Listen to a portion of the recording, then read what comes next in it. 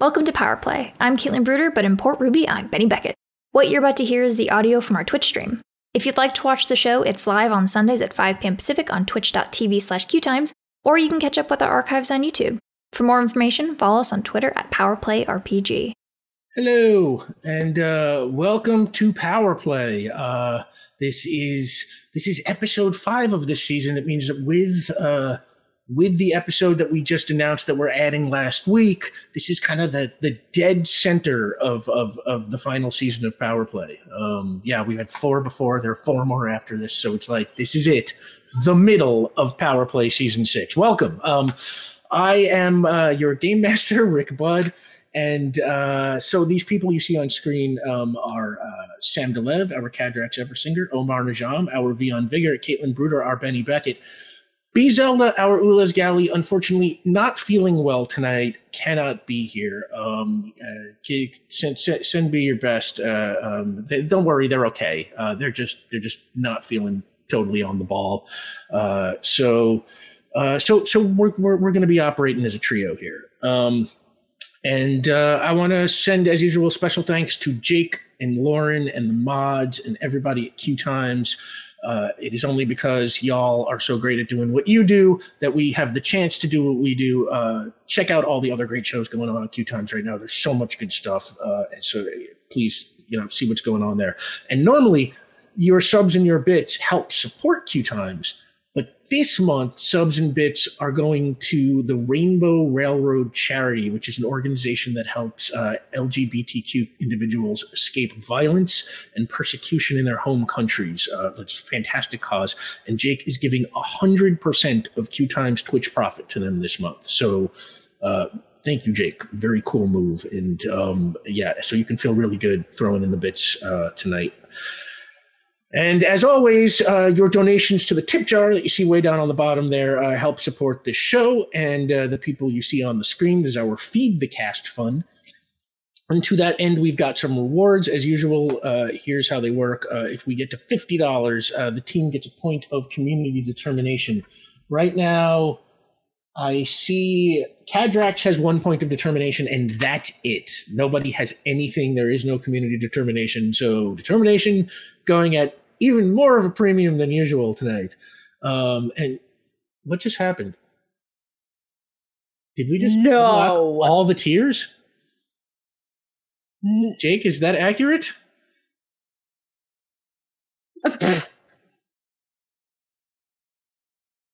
2 minutes? Holy.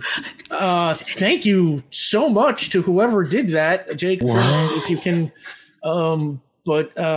Wow, that has got to be a record. I think it is 2 minutes. Yeah. That's 2 minutes. Wow, thank you so much. We continue every week to be bowled over by the support that y'all give send us. Oh Chandra. my God. Oh, that's so nice. Chandra! Thank you so much. Oh my God, we love you. And thank you so much for everything you do for Q Times and for this community and all the communities that you work with. Folks, aim to be a Chandra. And not just because of this, because of everything they do out there. We need more people like that in the TTRPG community watching out for folks. Wow, thank you so much. Oh my God. So I guess you've got a point of community determination. And $150 this week was a minor change, which would be a specialty to add a specialty or become an expert in a specialty, increase an attribute by 1 to a maximum of 8, or remove a limit to a power. Ulez will get to do this for next week. For the rest of you, do you know what you happen to want right now? Anybody? Put it in the character sheet already. Put it in the character sheet. Can you tell me so I can add it to my printed out? Yes. Plus an additional +1 to my surgical skills. Ooh, okay. Surgery +2. General surgery +2. Good doctor. Kadrax getting better at their craft. Vion? I'm going to throw one under willpower. Willpower. But I'd like to use that point compassionately. None of this charm person business, Rick. Then you should take a look at your own personality, sir. Yeah, I can't help it if you're charming. None of us can help it. You can't stop it. We've tried.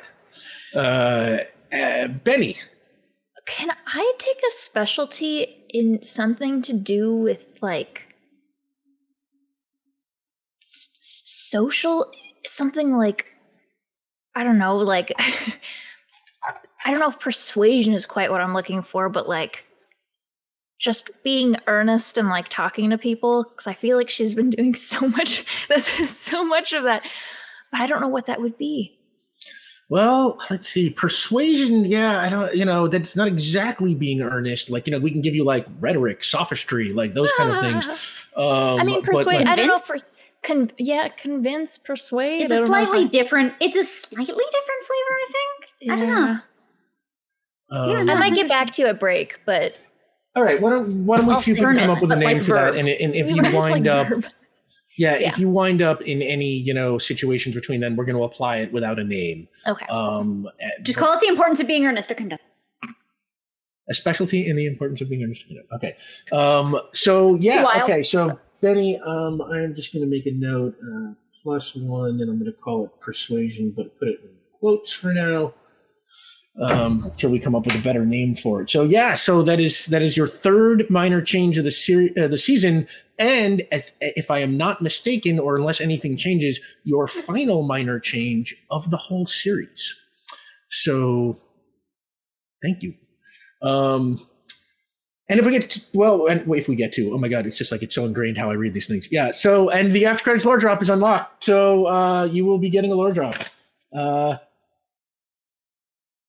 Sorry, just getting a message from a thing that could be possibly a thing. Okay. Yeah, no, we're good. And you can always see these tiers in chats if, you still want to, even though they're all open with the command unlocked.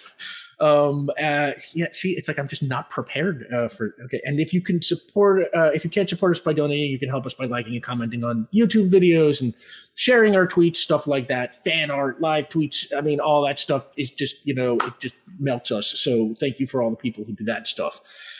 And you can get Power Play merchandise. There are T-shirts and stickers with Caitlin's wonderful character art. Here's one of those T-shirts right now. This is the season 4 character art, but you can now get the original, the season 4, or the season 6. Everything is available at the store, and that is the QTime Stream Element store. Jake will pump that link down into chat for you.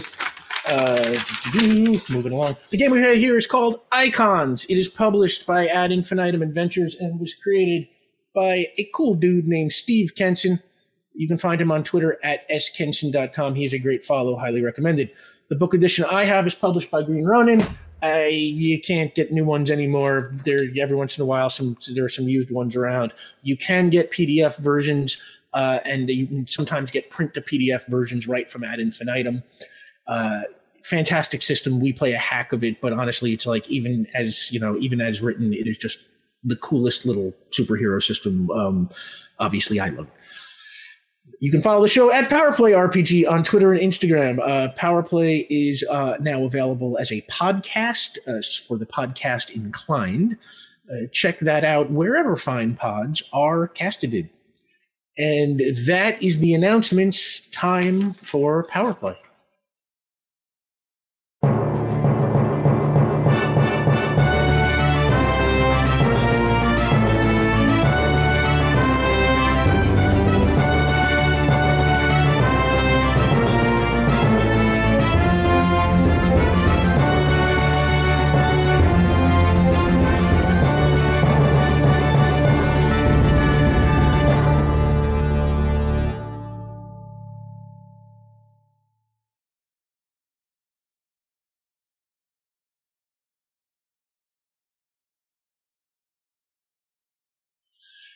All right. That is, once again, the amazing brand new opening sequence brought to you by our own Benny Beckett there, Caitlin Bruder. Just every time I see it, it just gets better and better. Thank you so much, Caitlin. So, previously on PowerPlay. The team was confronted by the Red Mist, who explained how he got into the stone sarcophagus that the team saw the Vikings were burying back in the 1100s. And he told them about everything that had happened to him since. He also claimed that evil forces in Port Ruby were aligning against him, and he wanted the team's help in defeating them. However, he thought they wouldn't believe it unless they figured it out for themselves, so he told them to investigate the fate of Daniel Cizik, the director of the National Bureau of Antiquities for the People's Republic of Ostrovia. Their investigation led the team to Fripp Manor, where they tried to question Jonathan Fripp about Cizik, but he was not having it. 2 days later, the team got a request for help from Abigail Fripp's mother, Gracie, Jonathan Fripp's wife. Jonathan had been kidnapped, and Gracie wanted the team to save him. The team did ultimately save Jonathan Fripp, but during the investigation, Ulez acquired a drive from one of Fripp's computers that tied him to a business called Oakgate Solutions. Soon after that, the team learned that Oakgate Solutions was also the owner of a truck that was used in the murder of Daniel Cizik. Along the way, the team also found out that one of them was going to die via a prediction by Destiny Bendixson. They rescued the Golden Gardens kid, and they rescued the Golden Gardens kid from a mind-controlling supervillain known as Management. For the purposes of today's game, we are going to say that Ulez, who is kind of the gardener over at Golden Gardens, is over there today watching over those kids after the incredibly rough experience they had being mind-controlled by Management. Ulez is, tending to their flock. To mix metaphors in just the worst way. So it is the morning of October 6, 2021, the day after you saved the Golden Gardens kids from Management. And you all managed to start the day with PR1 News, with anchor Stella Combs, played by Laura Dern. And Stella says, our top story continues to be the 2 super attacks yesterday. One, an armored car robbery in Grenell Circle, and the other, a racetrack heist in Ellery Crossing. And it cuts to footage of Veronica Murillo, played by Olivia Rodrigo, battling the team, over the armored car. And Stella says, early reports framed the crimes as unrelated supervillain attacks, but sources inside the Department of Investigation are now indicating that the perpetrators may have been innocent parties under the control of someone else. Preston Haynes, mayoral candidate for the Sovereignty Party, had this to say. And it cuts to Preston Haynes, played by Sam Rockwell, talking to reporters out on the sidewalk. And he says, mind control or not isn't the issue. The issue here is that these people are dangerous. It is their very existence in this city that constitutes a threat. And incidents like this one make it clear why. And it cuts back to Stella Combs, who says, reporter Nina Harmon is going to have a one-on-one sit-down with Preston Haynes tonight to press him on his controversial views and presumptive mayoral policies. You can catch that only on PR1. Right now, we're going to take a commercial break. When we return, officials in Greenacre Park say the squirrels there are plotting against them. Are they right? We'll find out after this. And it cuts to commercial. Now, last night at the end of last episode, Cadrax, you had invited Benny to come stay at your place. Benny had been taken over. Benny's body had been momentarily taken by Management, who used it to cause all kinds of chaos, and then dropped Benny into the water, letting her drown for a little bit. Luckily, Cadrax showed up to save her, so Cadrax brought her home to keep an eye on her and make sure she was all right. What do you think the two of you did last night?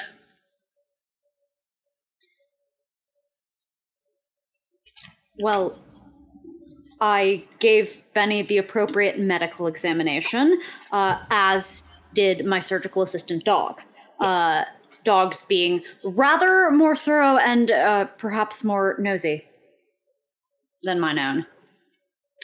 Lots of good, like, big dog head hug. Like, yes, yeah, much of that. Wraps its head around your neck, and then dog. Oh, I was gonna say, and dog slept right at the foot of the couch that you slept on all night, Benny. The dog was right there watching over you. You know when you sit cross-legged on the floor and you have a very large dog and they sit in front of you and you can just oh yeah, lots of that. Maybe we watched a movie or something. Ordered Thai takeout so we could get a bunch of rice dishes. I do very much like the rice and the spicy. They are included in the same meal. As I recall last week, post-camera, we did also specify that there were going to be circular cakes for dinner. Yes, we did also do that, yes. We're going to get some, I bet there's Benny probably knows some weird spots, because if she worked with Chatterbox, I bet they did top 10 cool places to get donuts in Port Ruby, that kind of specific thing. And she was like, oh yeah, I did photography, I did the photos of that one.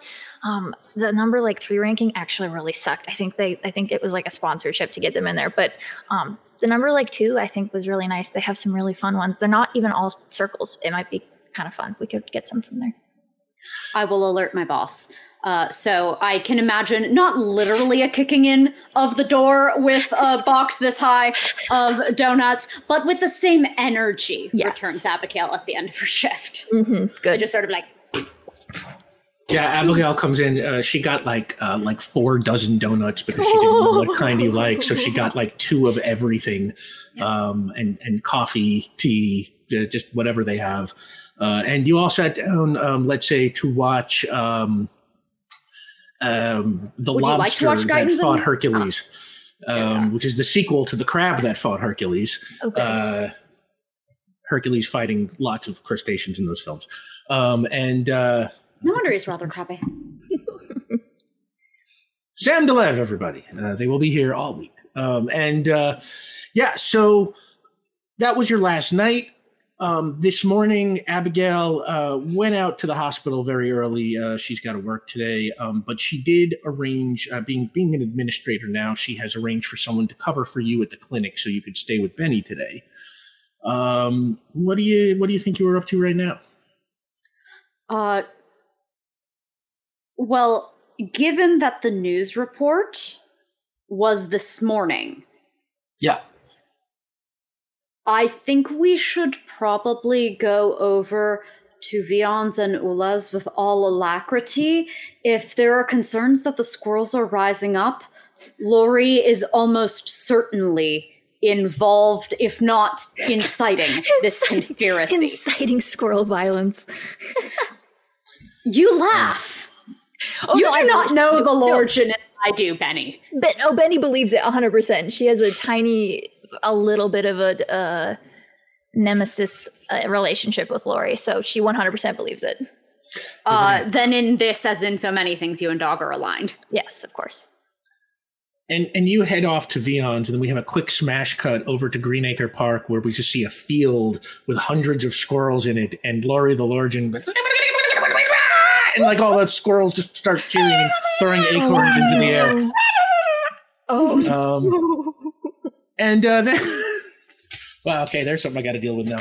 And then you arrive at Vian's place in Fort Trumbull, and you show up and you knock on Vian's door, but the door kind of creaks open. It looks like it has been left unlocked, and you walk in and you see something very strange.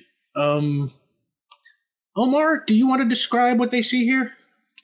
Yeah, I'll say before you step in, I think from even down the hall, you hear from the record player, some Kate Bush playing very loudly, but a little too loudly, maybe uncomfortably loudly. Definitely running up the hill.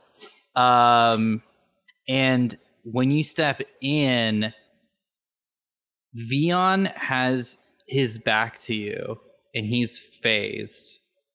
And everything in the apartment is covered in pieces of paper taped to walls and yarn going back and forth and sort of floating chalkboards and books, floating books as papers are being flipped, but they're all phased. Everything is phased. And because it's so loud, he doesn't hear you initially as the door opens.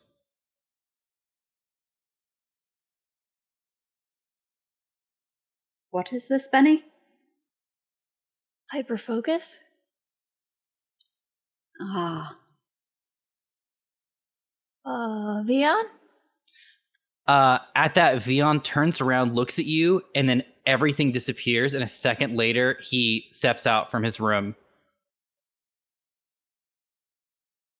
Hey, how's it going?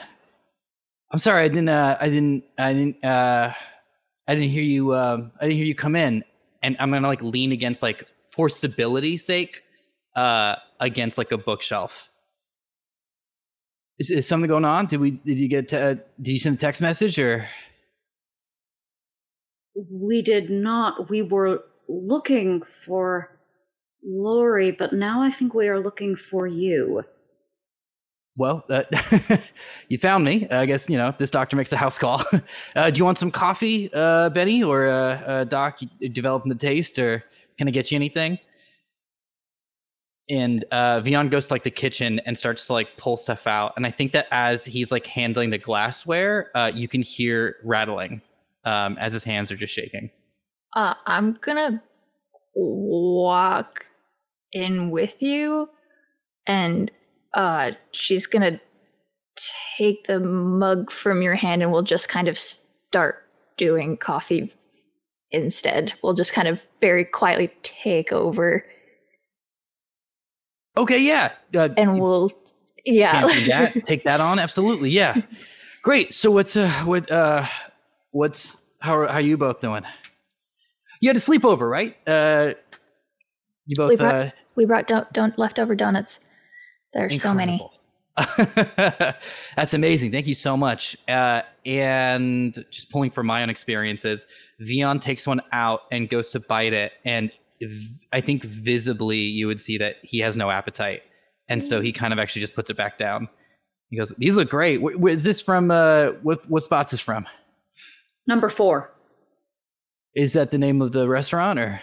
No, it was listed as number 4 on the Chatterbox's top 10 donut places in the city. Are you doing okay?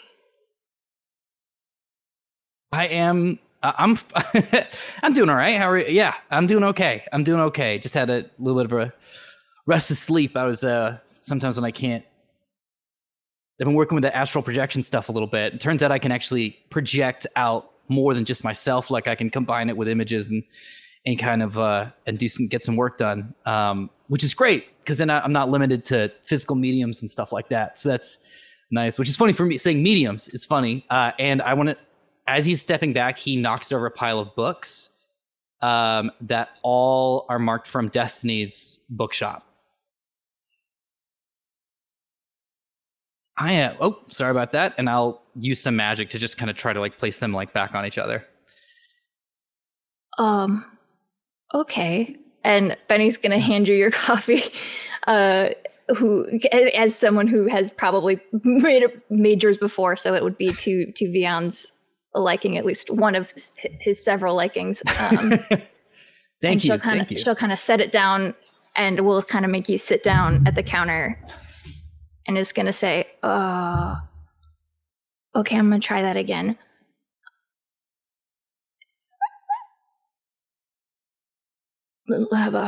By example, I'm doing kind of shitty. Yesterday kind of sucked, and a lot's been going on. And I cried a little bit last night. Might cry again? Unclear. How are you doing, Vion? She kind of like looks to where we saw all of the things and the astral projection and then like looks back at you. And I'll get up and I'll like go over and like close the door and then like lock it and also like snap my fingers and the record player stops, like using like telekinesis to kind of just like turn the knob from afar. Is Ulez here? Oh, we didn't see them when we came in. Kind of just struggling with something, I guess. I've been trying crack this case about what Destiny said about one of us, dying in the near future. And I've been working on it. I've been kind of going over it to see how to outsmart that, because that's what I do. I beat death before, so it's kind of my go-to, I guess. And I kind of came to a very disturbing realization, my friends. I've just been going over it, and I'm not the detective of the team anymore, so I'm working sort of at a slower pace than Ulez would, but I'm smart enough to realize something. It's not that one of us is going to die. It's actually that all of us are. Not now. Like, Destiny's prediction was about one thing, but I started compiling everything, and Doc, recently you were hit with a sonic bullet, which took you down for the count. I shouldn't have been able to phase you, and yet I was able to. You were really hurt, legitimately hurt, not like before, and your resurrections have been getting shorter in terms of time spans. And Ulez, in combining with Maria, we found out that they are mortal now. Not like before, not like you pass stuff on. Like Ulez, as we know them, is a mortal entity. And Benny, I mean, you had seemingly unbeatable abilities to defend yourself, and recently gravity has squashed you down, and you got blasted from behind, and that took you out. And I thought I was the lucky one, honestly. Really, I did. That's why I was like, I'll just take care of this, because I'm the spirit of justice. I'm already a ghost. What's going to happen to me, right? Like, what could possibly happen to me? Except I realized something with Sheriff Wheeler and Sweetletrot and a couple others, man. That means they had a finite timeline.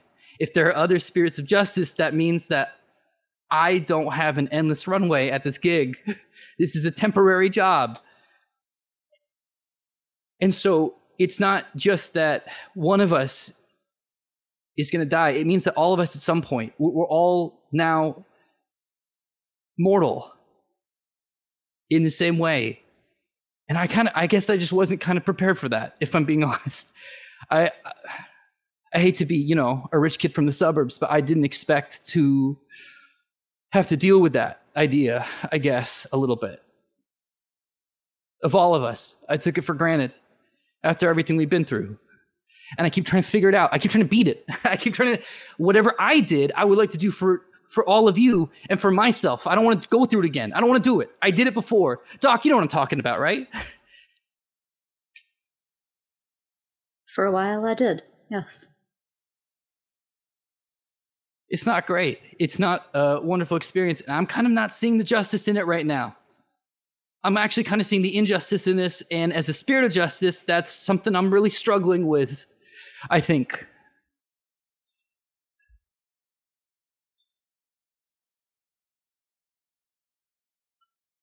Does that not characterize your position? It seems to me that a spirit of justice, apathetic to injustice, would be ill-suited to his job. The very sensitivity you feel toward that injustice proves the appropriateness of your position.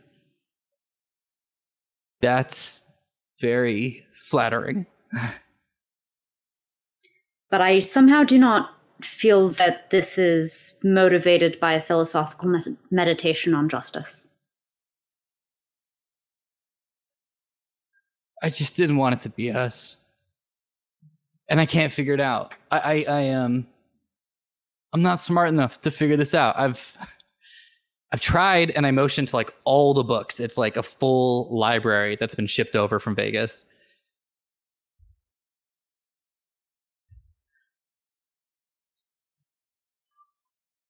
I mean, I was always gonna die. That sounds really dark when I say that out loud in that particular sequence of words, but like, I mean, I'm just me. born on Earth. I briefly got to go to space, but I feel like that was an outlier of an experience. And I'm gonna die on Earth. And that's just being human. And I don't want to die. And I know that everything we do is really scary. And yesterday in particular was kind of a lot for everyone. Yeah. But how long has this been bothering you? I think ever since Destiny visited, it's kind of just been in the back of my head. Our conversation felt very she usually messes with me. So saying something vulnerable and honest is kind of different for her. And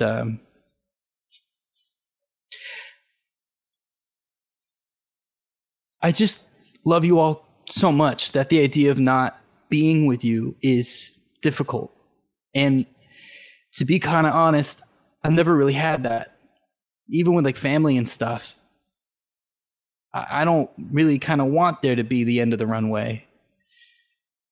And I think that if there was some big thing, and I know that's silly because we stopped alien invasions, multiple, kind of back to back a little bit. I know that there was a little bit of a time travel detour, but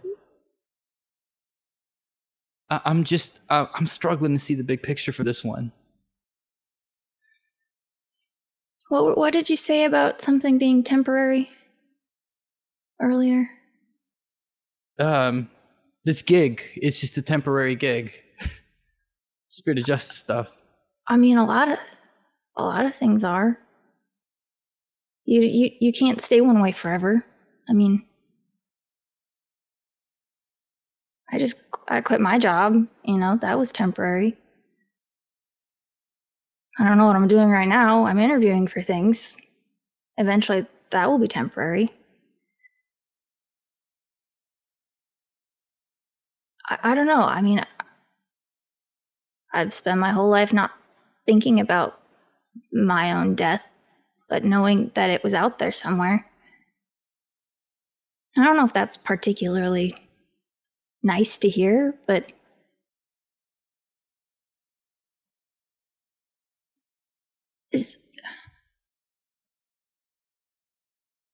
I guess I've got the opposite. I don't think I ever thought it was going to be forever.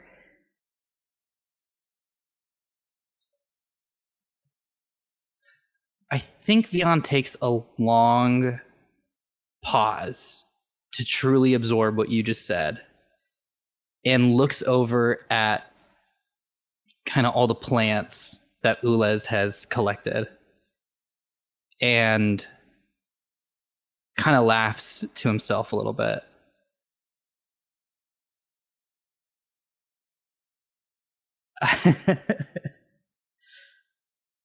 I'm not surprised, considering out of all of us, you were the one that was actually an investigator when we first met, because you were technically like a journalist, sort of on the beat a little bit. Oh, God, I wish. No, I just hold the camera. Actually, no, I don't wish. I would rather be behind the camera. I take that back. That was just felt right to say. No, yeah, I mean, I was appointed interviewer for the day. Don't ever want to do that again. That was not. I got Adrex very well. Thank you. I did get you out of it though, so I guess I'm glad. Out of one. My accidental short run of interviewing career. I've been trying to crack this case, I guess, and Benny, you kind of just did it in one. I'm trying to figure out what it is, what's the thing, and I keep forgetting what Wheeler told me, I guess. It's probably, I guess, all in all, not about stopping death. And maybe my ego got a little bit big for me. As it does. I'm not surprised by that, I guess. And Vion, I guess you're allowed. Sip of coffee, yeah, from that. I guess it's I guess it's all in all more about the life stuff than it is about the death stuff, even if you are dead. And as those words leave your mouth, all three of you get a text message at the same time. It says, "You are cordially invited to Fripp Manor. It is time to talk." See, this is the kind of stuff that makes me believe in like horoscopes and things, because that is the timing of that alone. How is that? Vion holds out his hand to Benny. She just steps in and gives you a hug. You want in on this, Doc? I think we both hold out our hands. Oh, Yeah. well, that, yes, the Yeah. blim thing. Yeah. Unless you don't want to. If you don't want to, it's Oh yeah, perfectly you should. fine. Yeah, Yeah, no touch is also completely fine. up to you. Yeah. You want to hug from afar? They're hugging, y'all. Like, they have 6 strength. It's not a strength 2 hug. And Vion starts to cry in the good way, if that makes sense. It's cathartic when you're tears. yes, your body just Yeah. releases and just it's like expression of comfort. Are we supposed to be? I feel like being cordially invited to something allows us to be fashionably late. Do you want to have donuts before we go? That sounds so freaking good. Yeah, when I get stuck in this stuff, I don't eat or like drink water nearly enough, and then the second I'm out of it, my body catches up, and it's just like I need to like catch up on like 3 days worth of nutrients. Yeah, maybe get some caffeine too. Is the coffee okay? I haven't had to make a coffee for someone in a really long time, so hopefully This is incredible. This is one of the best coffees I've had in my entire life. Are you joking? it helps to have good tools. You have probably the nicest coffee maker I've ever I mean, you used. say that, but like, Jimi Hendrix could play like an orchestra just with an acoustic. And I'll say really quickly before, as like that's chuckling, at the same time, if it's all right, I would like to use Interface to send a text message to Ulez sort of behind my back really quickly. So what does it And say? it says, "Hope you're doing well, Ulez. We're about to go on a quick little mission. We'll update you later. And if you don't mind, my friend, I have a favor to ask of you. Can you teach me how to be a keeper?" You have sent that message. All And, right, so yeah, should we go? Donuts. I like the square ones. yes. They're purple. Okay. The purple square ones. The orange these- square ones are But good, it's but purple like cake. It is wrong to have it in this geometry. We are going to smash cut from this. Are you headed to Fripp Manor after you're done with your donuts? That sounds good to me. If that sounds all right with you. So, as you step outside of the apartment building, you find standing in front of you, waiting at the bottom of the steps, the Red Mist. In his usual form of a smoky person with no discernible features. "Good morning, Vion Vigor, Cadrak's Eversinger, Benny Beckett. I've been watching, and I know you know the truth now. You know Fripp owns Oakgate Solutions, and you know Oakgate's truck was used in the murder of Daniel Sizik. Is that not right? That's correct. Now you must confront him and bring him to justice. Fripp will try to lie to you and threaten you. He's counting on his mystic shield that prevents magic from operating in his house to put you at a disadvantage. But the shield can be defeated. And he draws, in red smoke, kind of a strange rune in the air. And he says, Vion, once you are inside, secretly draw this rune, and it will allow your magic to operate in Fripp Manor. Read his mind, if you must. Know the truth. I'll be watching in case you need help. And he disappears into the wind. Okay. it's always cryptic with him, huh? A little bit of a cryptic guy. I guess he's sort of old-fashioned in that way. So, but that heads up's appreciated. It is. Does it not strike you as a touch of rush to conclusion? Although there is clearly an association between the companies, we have not yet implicated Fripp. Can you tell what that rune does? By, like, I don't know, comparing it, like Latin roots, you know, when you find a word, you can kind of figure out where it comes from. Do you have, like, can you compare it to other runes and see what it... Vion, do you want to make an intellect roll with your occult bonus? Is it? Here's the thing. My occult is higher, but I kind of want to use writing. And the argument I'll make for this is recognizing symbols. I think that this is actually a detective case versus a magic case. I'll tell you what, you can use both because writing applies and it is in the subject of an occult. So it's like by the rules of the game, you know, this is at the nexus of your occult and writing specialties. So give me an intellect roll, add your writing and occult bonuses. I'll see if we can figure out what it does. Specialties. Get a GM like Rick Budd, everybody. We're sorry, you cannot. There is no one anywhere near Rick Budd. He is in a class all his own. And he's ours, don't listen so... to these people. No, I pay them to say that. That's going to be a total of 14. 14. You are not familiar with this particular type of rune, but it does remind you of nullification runes and runes of protection, and kind of is what you would generally expect a rune that would allow your magic to work inside, say, a nullification shield or a magic shield would look something like. So you would think it probably does something like what the red mist tells you. So kind of like a counter charm sort of situation.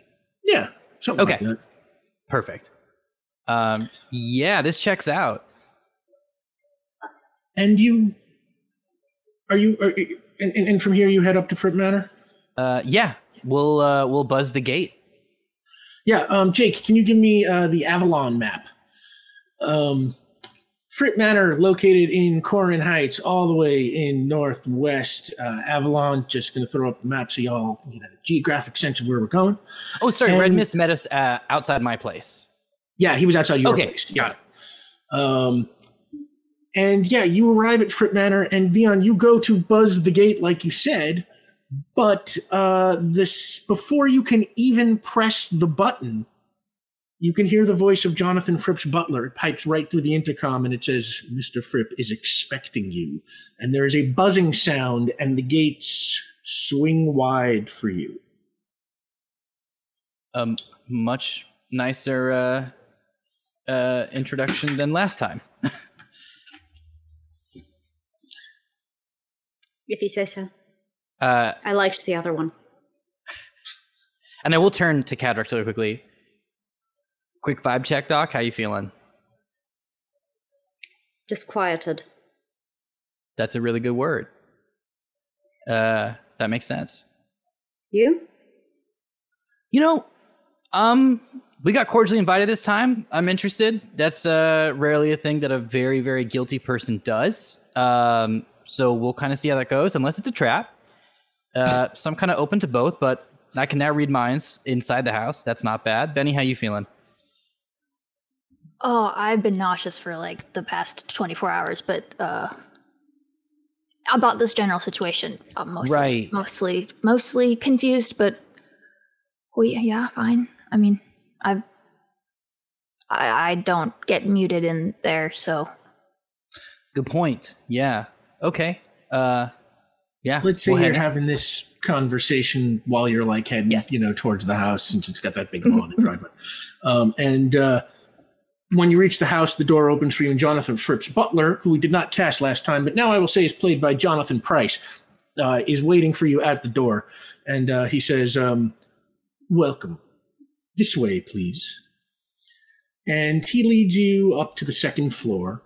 And takes you through the game room. You've been here before. This is where Vion once post-cogged a vision of Cadrax's old mentor, Dexter Vale, sitting in this room. Yes. And then he leads you into Fripp's private library. And you've been here before, too. It's where you saw it's like they're basically like 10 bookshelves or so. They all stacked with books about Astrovia. On the wall, beneath a glass covering, there is an old portrait of a royal-looking family, a king, a queen, 3 young princes, 3 young princesses, all children, and a little tag on it that says 1077 with the, as the date. You've seen all this before. Mm-hmm. And the butler says, yeah. I was going to ask, does anything look like significantly different from the first time we were here? Like something that's not here that used to be, or like something that's new and like big and flashy, something to that effect? All right, I tell you what, make an investigation roll. The butler says, Mr. Fripp will be joining you shortly, and he leaves you alone for a moment. I do this to myself, y'all. Oh, that was loud. Was an 8? Okay. 8. Honestly, as far as you can remember, this is basically what it looked like. I think last time you were here, there was a book that had an open book with a sort of sketch of Matthias Valk in it that you saw. I remember that. That book is not out on the table anymore, but otherwise it all looks pretty much the same. Is there anything else you want to do while you are alone in this room?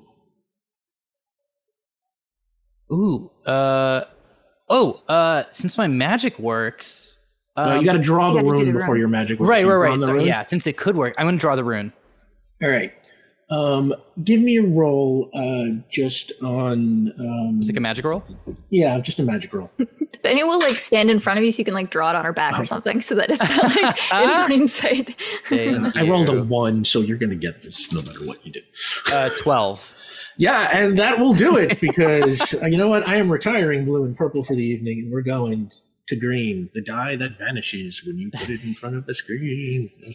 And so you draw the rune, and as soon as you do, Vion, it's hard to describe, but you can kind of feel your magic again. It's just, that sense that you can do it just kind of, just kind of comes back. You can feel the difference almost. And after a moment, a door opens and Jonathan Fripp, played by Scott Bakula, enters. He is wearing pajamas and a bathrobe. His face is badly bruised and he walks with a limp. He looks a little bit shaky, presumably from the beating he took at the hands of Aaron Bomberg. Yeah. And he says, thanks for coming. And he sits down in a chair in the corner of the room and he says, first, I wanted to thank you for saving my life. I should have trusted you to begin with. Abigail trusts you. Now I see why. So I wanted to clear the air. You were here asking about what happened to Daniel Sizik. Is that a topic you're still interested in? Very much so. Well, first of all, he's not Daniel Sizik. In fact, there is no Daniel Sizik at the National Bureau of Antiquities in Astrovia. No one erased his existence as you implied in my office. There simply was never a Daniel Sizik to begin with. Benny internally is like, yes, I got it. Like not outwardly, but inside. Benny called it. And he says, that man was a thief who nearly killed my daughter by tricking her into helping him steal from me. If it weren't for you, she'd be dead because of him. And I couldn't let that go unpunished. So I had him dealt with. He is the first person I have ever dealt with like that. I may be a lousy father, but I love my daughter very much, and he got what he deserved. Did he go too far? Did I go too far? Maybe. But when right is on your side, it's easy to go too far. That being said, I know that Daniel Sizik is only one of the things you want to know about. You're here because of the Red Mist. Isn't that right? Yeah. Originally, the Red Mist put us on the trail of the man going by Daniel Sizik. He nods his head. My father, Caleb Frickjek, came to the United States from Astrovia in 42 He raised me to be a student of Ostrovian history. I studied their government, their arts, and their legends. And the story that captured my imagination most was the one about the Red Mist. It goes like this. At the end of the 11th century, Ostrovia was ruled with an iron fist by a family called the Tyrannins. They were cruel beyond all measure and had little patience or sympathy for those of different races or religions or economic classes. But Ostrovia was a very diverse place, and eventually the peasants had enough. They staged a revolt, and they killed the whole family. Father, mother, 3 princesses, and 3 princes. That's them there. And he points to the painting on the wall behind you. Now that's all historical fact. And the revolt occurred not long after that portrait was painted. Now, it's also a fact that during that revolt, someone, probably one of the peasants, made off with the royal family's most valuable possession, a 34-carat diamond called the Star of Ostrovia.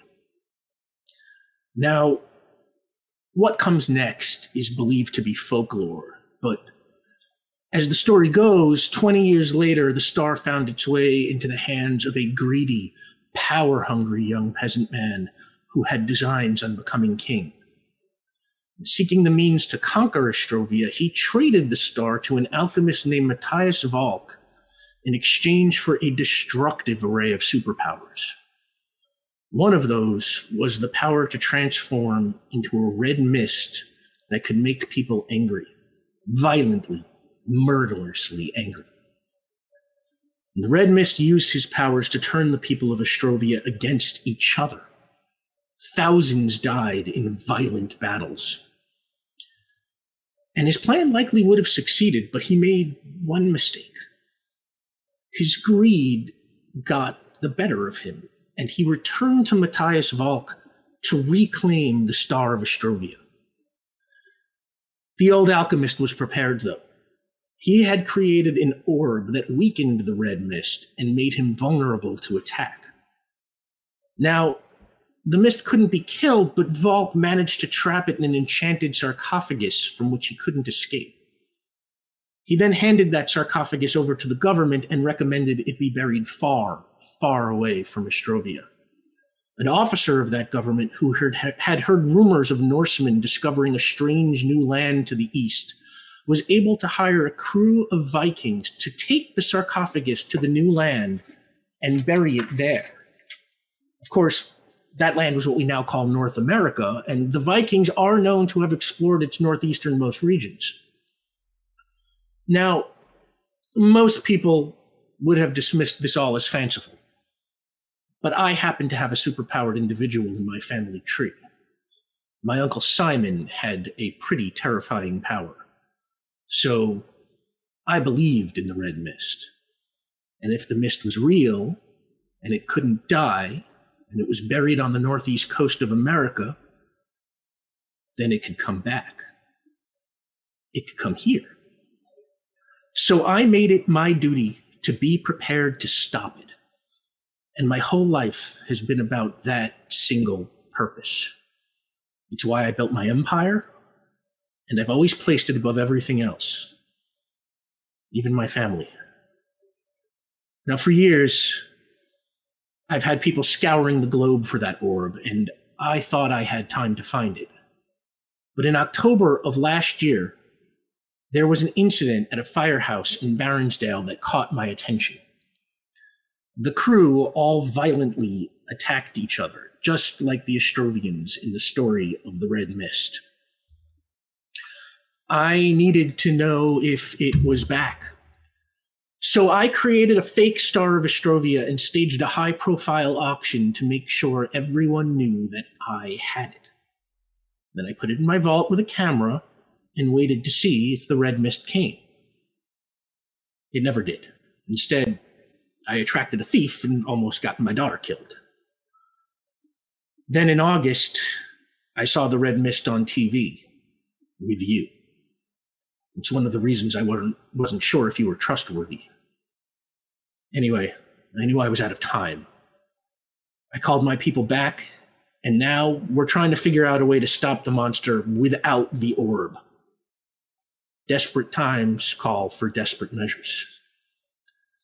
I've been stockpiling weapons to use against the monster for some time, but without the orb, they're probably useless. This place, Fripp Manor, has been built specifically to operate as a stronghold against the red mist. That telescope in the observatory, the one that's pointed at the ground instead of the sky, it's actually a scanner that can detect the mist if it comes onto the property. And I've had the house fortified against every superpower I have ever heard of or suspected could even exist. Most importantly, thanks to a little trick I learned from the journals of Matthias Valk, magic does not function here. So, as an entirely magical entity, the mist's powers won't work in this place, which means it's the only place we're truly safe. Any questions? I'm gonna cast telepathy. I say out loud. And I cast big, medium, little. This is going to be little because I'm actually just doing this between us for now. Since it can work in here. Yeah. And he doesn't know that. Then it's fine. Should I tell him that I brought down the magical shield? Can you undo it at all? Is there like a do it backwards and it puts it back? Actually, I don't know. I don't know how that works. Can you dispel a thing that you did? Like nullify my own magic? Sir, your magic isn't working. Your anti-magic field. You say it out loud? Yeah. That's our cat Fripp kind of looks confused, and at that moment, his intercom buzzes. Ah, damn. And a voice says, "Sir, the monster's on the ground. I'm sending you an image now." And Fripp kind of gets up and walks to a computer that's on a desk in the corner of the library, and he turns on the monitor and then turns it over so you can see it. And on the screen, you see the ground in front of the mansion, the area the telescope is pointed at. And the picture looks kind of like a thermal readout, like Predator or something like that you see in the movies. And you can clearly see a smoky shape traversing the lawn toward the house. And then suddenly it shoots into the ground and disappears. And Fripp presses a button on the intercom and he says, "Where'd it go?" And the voice on the other end of the intercom says, "I don't know, sir. I'm running oh God. Pressure in the gas pipes is suddenly off the charts. And at that moment you hear this massive series of explosions. Out the window, you can see fire shooting up out of parts of the lawn, sections of the manor house blowing up and just leaving large holes. Fripp looks terrified. But before he can say anything, the window shatters and a cloud of red mist billows into the room. And Fripp stands up looking alarmed, and he says, "That should be, oh my God, the magic shield. It is down, isn't it?" And the mist quickly coalesces into the form of a smoky, featureless person, which you've seen before. Mm-hmm. But this time, it begins to solidify from the ground up. Where is it, like, in comparison to where we all are, if we just turn towards the window, is it like, is he next to Fripp? Is he just standing like far away from us, or is he moving towards us? Let's say Fripp is seated in a corner of the room by the computer. You are seated, you are standing diagonally across from Fripp in the other corner, and the mist is sort of in one of the third corners. So kind of, picture, like a right angle, and the mist is between you and Fripp. Oh, shoot. Okay. And he begins to coalesce, and first you see black boots. Then old-timey kind of gray hose. Then red medieval tunic. And finally, head. And everyone recognizes the face of Daniel Sizik, played by Domhnall Gleeson. And he says, "Surprise." And Fripp says, "Daniel Sizik?" And the red mist says, "No, my name is not Daniel. It's Donnell Tyrannin, and I am no peasant. And he points to the picture of the Tyrannin family on the wall behind you, and he says, I'm that one, the tall prince with the red hair. And thanks to my friend Vion taking down your magic shield, I think you will find yourself quite at my mercy. And Fripp looks just stunned, and he's like, Donnell Tyrannin, the crown prince? And the red mist says, once upon a time, before Valk put me in that stone prison. And he turns to the three of you and he says, I am afraid I may have misled you. I was released by that earthquake, and I did recognize Cadrax at the firehouse where I tested my powers. But I didn't follow them because I thought we'd be allies. I followed them because I was hoping they'd lead me to the orb so that I may destroy it. I saved you from the gangsters not because of camaraderie, but because I didn't want some lowly thugs killing the only people who might help me eliminate my one weakness. But as time went on, I began to warm to Port Ruby. I began to think it could make a fitting kingdom to make up for the one that I lost. So I started to size up the city's power structures. It's always about power. I wanted to see how easy it would be to kill the most powerful man in Port Ruby, your mayor.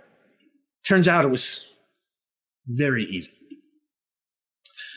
And then one day I learned that a man called Jonathan Fripp had purchased the Star of Astrovia. Now, it only took a few days of spying to learn he had it in the safe in his office, and that this whole manor was protected by a magic shield. That's why I had to use Abigail Fripp to get it, but she's an Astrovian peasant, so she's sort of my property anyway. Now, regardless of how it turned out, our adventure together in Fripp Manor made it clear that Fripp knew of me and Valk and the orb. And if he had the orb, well, he could kill me. Now, it obviously wasn't in the vault at his house, but I knew from spying on Fripp he also had a vault at Grandview Bank, so I raided that too. But the orb wasn't there either. Nonetheless, I had to be cautious, so I backed off Fripp for a while. I turned to dismantling the power structures in this city that might resist my rule. The mayors were clearly no threat, and the police were so corrupt I knew I had nothing to fear from them. So I started picking off the city's most powerful criminals, the cluster. After that, the only thing that threatened my future kingdom was that infernal orb, and I had to know if Fripp had it. So when he sent a team to kill poor Daniel Sizik, I seized the opportunity, and I knew my friends who believed we'd be allies wouldn't be able to resist a good mystery. So I continued to save your lives, kill your enemies, and solidify our bond. I knew Sizik's murder would lead you to confront Fripp, and I assumed I could convince Vion to enter this place and take down the magic shield, leaving me free to search for the orb with my own magic.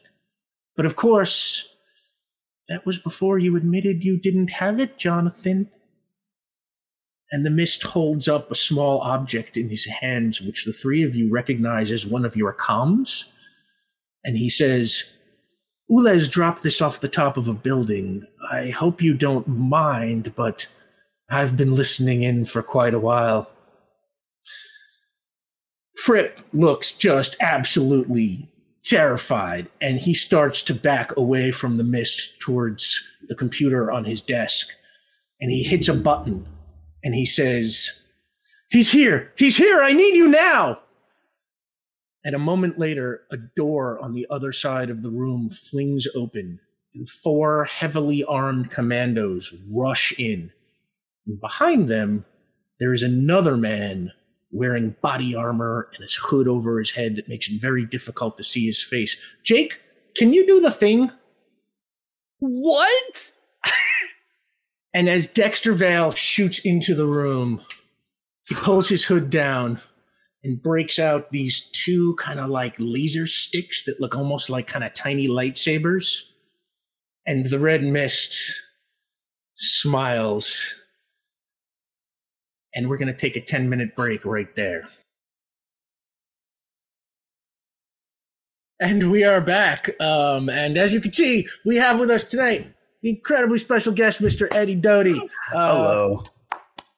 Eddie, thank you so much for coming, man. We love you. And everyone loves Dexter Vale, so it's so great to have this character back. And also, I noticed while we were gone that y'all pushed the tip jar to 360.69.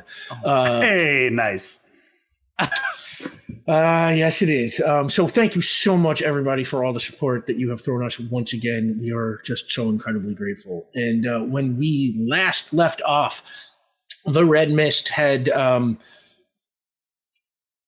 rushed into Fripp Manor, destroying the walls by exploding the gas pipes and essentially backing Jonathan Fripp and the team into a corner. Jonathan Fripp called to his security team, and 4 commandos arrived with Dexter Vale. We're going to pick up right there. Cadrax, as the hood comes down, you see the face of Dexter Vale. What's up, Doc? You're here? Yes. I thought you were dead, and then I thought you were in Ostrovia, and neither of those is here, and neither of those is here, and neither of those is here. Pardon me a moment. It's just, they do the like not right now figure at Fripp and Sissek, and it's not gonna be. And the security team is sort of spreading out around the room, and Fripp kind of backs into his chair and he says, "We can't hurt it without the orb, but there are dozens of innocent people in here. Dexter, Yeah, you're about all to of get... you, save as many as you can." And the Red Mist laughs. Yes, save them if you can. This ought to be fun to watch. And he changes into mist form and blows right past the commandos that entered with Dexter and disappears out the door. The commandos all kind of start shaking a little and, just kind of twitching, with paranoia. And they start pointing their guns around at the room, at you, at each other, like yelling at each other suddenly. "Stay back! No, you stay back! No, Yeah. I'm warning you! Maybe One some of them emotional pulls control? a grenade. One of them pulls a grenade, magma pulls on. the pin, and throws it across the room. Benny, your magma comes on. Everybody roll initiative. Yes. Dexter, that is coordination. D10, yes. Yeah, D6. D6. Sixes. I got a 10. 8. Oh, wait. Hold on. 9. 11. How did this group in this our Okay. month of pride roll a straight? All right, so what I'm going to do is Dexter, you go first. Vion, you go second. Caitlin, you go third. Benny, you go last. And because 11, 10, 9, 8. And you got the 8, right? Yeah, but who are you? Who did you call Caitlin? Which if I'm one's Caitlin? Benny? Which one's Benny? Oh, did I say? I'm Cadrax. sorry. Yeah, they start with K is K. Cadrax, not Caitlin. Yeah. That's funny. I'm sorry. I can't tell the real you from the fictional yous anymore. You're We're just too good of actors, which is why we roll a straight. Yeah. It's And- easy to tell I am human. I am going to, and I am going to place one of those security team members between each one of you, rather than bunching them all up. So Dexter, the security team guys are kind of all pointing their guns around. Nobody has fired yet, but that grenade rolls towards the outer wall. What do you want to do? Okay.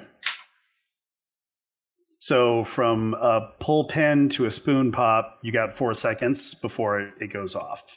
So I'd like the walls are stone, drywall. What are they? Broken open right now. They are generally just this is a mansion, so it's like probably close to Okay. drywall, and but parts of them have been torn up from the gas explosion. So the whole structure of the house is a little bit weak right now.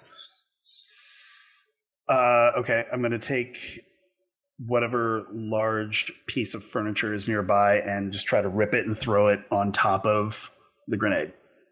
All right. There is sort of a small bookshelf near you, which looks like you might be able to pick it up in your current condition. Dexter, give me a strength roll. Okay. Okay. So stupid. 10. 10. 10? You rolled a 2? Okay. Yep. So you are all pretty amazed to see Dexter pick up this whole bookshelf as if it almost weighed nothing and throws it down right on top of that grenade. And a second later, there is a burst, and the whole thing kind of pops and explodes, knocking Dexter back against the wall. Dexter, that's going to cost you 1 stamina, but everybody else is okay. So you are down to 11.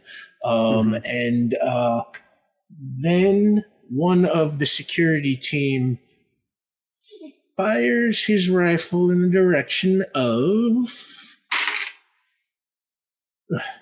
Benny. Benny, a blast of gunfire comes your way. Yes. What am I rolling? Strength? You are rolling strength or oh no, it's coordination versus coordination because this is a ranged attack. Yeah. What if I just take it? Well, you could just stand there and let it hit you if you want. It's Well, it's like coordination. take it. Like we've done like strength where I try to take stuff without taking damage with strength before, but I can just do coordination. Yeah, we have done that at points in the past, but we have corrected recently as Sounds ranged good. attacks are supposed to be Different. coordination That's right. versus coordination. Yeah, Ranged attacks are different. That's right. Okay. Yeah. Give me a sec. Just like me not really being good at administering rules thing. That's you know what? We're winning anyways because we're having a good time. This is an attribute roll. Can I add my power specialty because I am fluid? The way that I move, would it affect my movement? Oh, you're in lava form. Yeah. Can I add my specialty? Yeah. Okay. Cool. Yeah, that makes sense because you are bending out of the way. Sort of, Benny's lava is kind of makes her like a plastic Manny. So that is 11.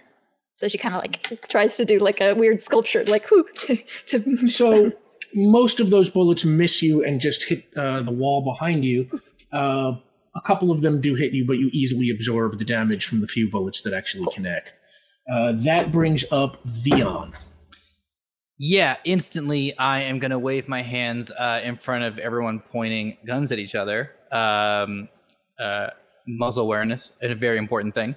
And I'm going to go ahead and cast emotional control and just say like, hey, let's calm down. Okay, big magic, medium magic, little magic? Big magic because I'm going to use burst. How many of them are there? 4. Ooh, well, in that case, if there's 4, I'm going to cast this. I'm going to use big magic, but I'm casting it at level 5. Okay. Here we go. That is going to be, that's pumpkin. So that's 14 to turn on. You turn on emotion control. So your emotion control is on at level 5. And this is emotional control versus awareness. Okay. So now I'm going to do the roll.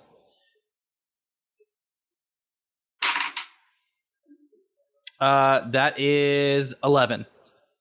11. So you have, so that is a moderate success. You place the emotional quality on the target, concentrate and make a new emotion control versus awareness test at the start of each of your pages to maintain it. So, okay, that's fair. So you have created, what was the emotion you were trying to create? Calm. Okay, you have created the quality of calm in them, but you can see that they are struggling with this very hard, kind of shaking, still holding their guns at attention, but they do not seem to be quite as touchy as they were a second ago. Okay. Now, meanwhile, you can start to hear gunfire and screaming coming from somewhere else in the house. These 4 guys are still pointing guns. That brings up Cadrax. What do you want to do? Cadrax is going to start to move. First up, they're going to do a complex task to break the guns in a burst. Okay. Okay. The library is probably small enough for you to get all four in a burst. Yeah. Okay, so either they move up in because they were all kind of information. Give me a complex task roll. Oh, that's a 5 on the die, so that's an 18. Okay. You release a wave of harmonic resonance. The guns kind of vibrate and rattle a little bit. Clips fall out of them, and you can sort of just hear the parts inside kind of just begin to disconnect and misalign. And one of them starts fiddling with the gun, and you can sort of tell they are no longer in operative order. That brings up the next guard. Hang on a sec. Really quickly, Yeah. Dexter was to say, I didn't teach you that.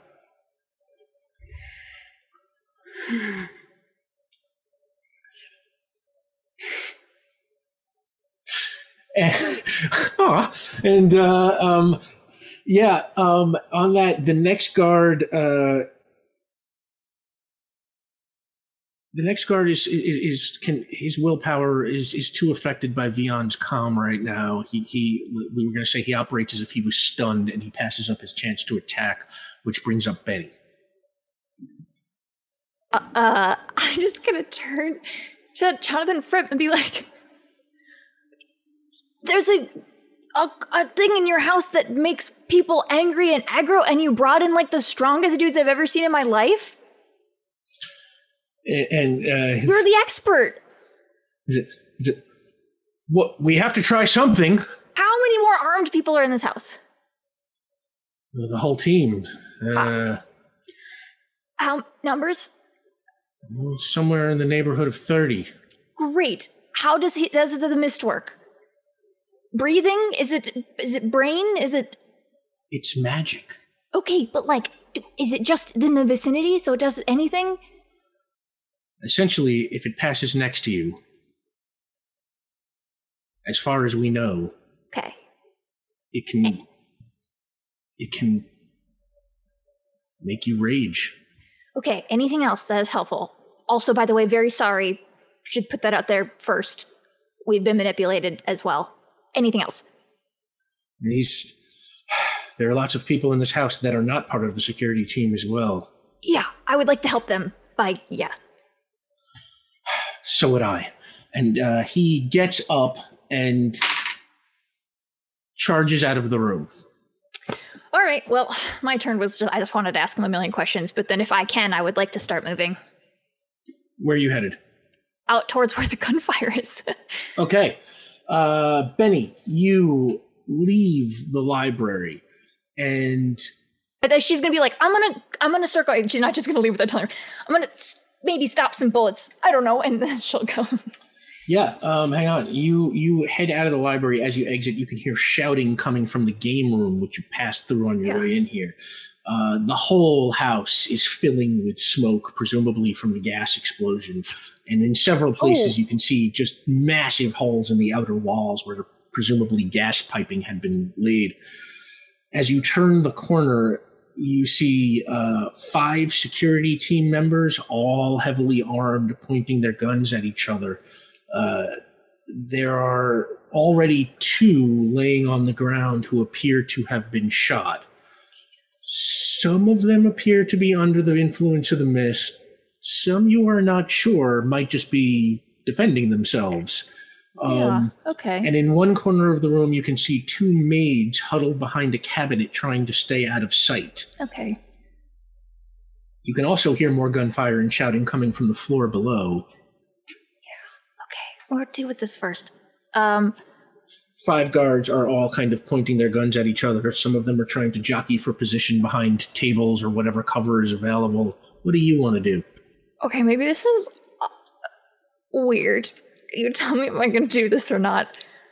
Weird is our name. That's what with the game we play. Come on, go. Be weird, yeah. Okay, so they're all really focused on each other right now. I would like to attempt to get in the middle of them as quickly as possible and then grow to like level 1. And I have burst on my aura, which is my magma form. Can I try to like get all their guns at once if I like grow the magma into them? I'm going to set a very high threshold on that Great, because that's kind of a very kind of specific finesse move, and your power is not exactly a finesse power. No, I am a blunt instrument, but we're gonna try to make it work. So movement is free. Let's say you do one of these like James T. Kirk like barrel rolls across the floor to sit in the middle of them. I think she'd do like a stretch step and like try to like even better, even better. Fast, yeah. And you're going to go to level 1, which is 2 stories. Yep. So she's just going to kind of like grow as she crouches, and she's just going to use her mass to try to encompass all of their weapons as they're pointing them out in front of each other. Okay, Benny, give me an aura roll. Okay. Let me see. I don't think I have anything that's going to help me here. So it's just aura. Okay. All right, let's do my magma die. Don't fail me. Don't fail me now. Okay, that's 15. 15. Okay. You grow up to 2 stories tall. Your just like head turn into an goes egg ball. right through the ceiling above you. I'll crouch. I don't want to break it. Yeah, well, I want to get wide. you grew, and at 15, your head kind of pops through the 3rd floor, and you manage to hit the guns. But as you pop through the 3rd floor, some of the ceiling kind of comes down, so you knock out 3 of those 5 guys. Okay. The other 2, sorry. their guns are, let's say, melted by coming into contact with your aura. And you can see one of them kind of grabbing for the grenades that sort of hang off his vest. Now, we'll deal with that in a moment. Back in the room, there are still, I think, 3 guards on their feet. They have the quality of calm on them, so they are not exactly doing much anymore. It is the next guard's turn, I think. And this guard points his gun up at Vion and pulls the trigger, but nothing happens. And he kind of looks at his gun, like shakes it, and then he like takes it like a club, and he just goes charging at you, Vion. Make a prowess or a coordination roll, depending on whether you want to try and fight this off or dodge. I'll prowess it. Okay, give me a prowess roll. That's pumpkin, folks. So that's going to be 11. Okay, well, the commandos, they have been trained by one of the best in the business, Mr. Dexter Vale, so they are actually very good at fighting. So that is a moderate failure. You get cracked, like right on the side of your, let's say, your upper arm with that gun. And it does... There's only a moderate failure, so luckily you only take... Is it material? It is okay. So you take 2 damage. So you got 7. Okay. You're down to 7. Got it. That brings up Dexter. Okay. Dexter sees that immediately and walks over with 1 stick and immediately does an Escrito disarm. So basically intertwines the stick in between. Is it a rifle or a hand? Like, what is the guard? Let's say it's like a rifle, like automatic rifle. All right. So basically just attempts to disarm, and using the fancy stick effectively just kind of like breaks it right in half. Okay, give me a prowess roll. You're attacking using your laser sticks. You're just trying to break it in half, so it's like you're not actually trying to damage the guy, right? So it's like it could be could the either the weapon or the martial arts specialty be added to that? The martial arts specialty definitely counts for your attack. Roll prowess and add your martial arts to it. And with the laser sticks at level 9, if you connect, you're definitely going to destroy this gun. So that would be 16. And yeah, with just one of the deftest moves that you have ever seen Vion and Kadrax, he kind of swipes at that gun with this laser stick, turning himself the long way. So in case the gun fires, he's got the small target presented, just absolutely, just ninja-like smoothness. And the gun just kind of just slices in half like butter.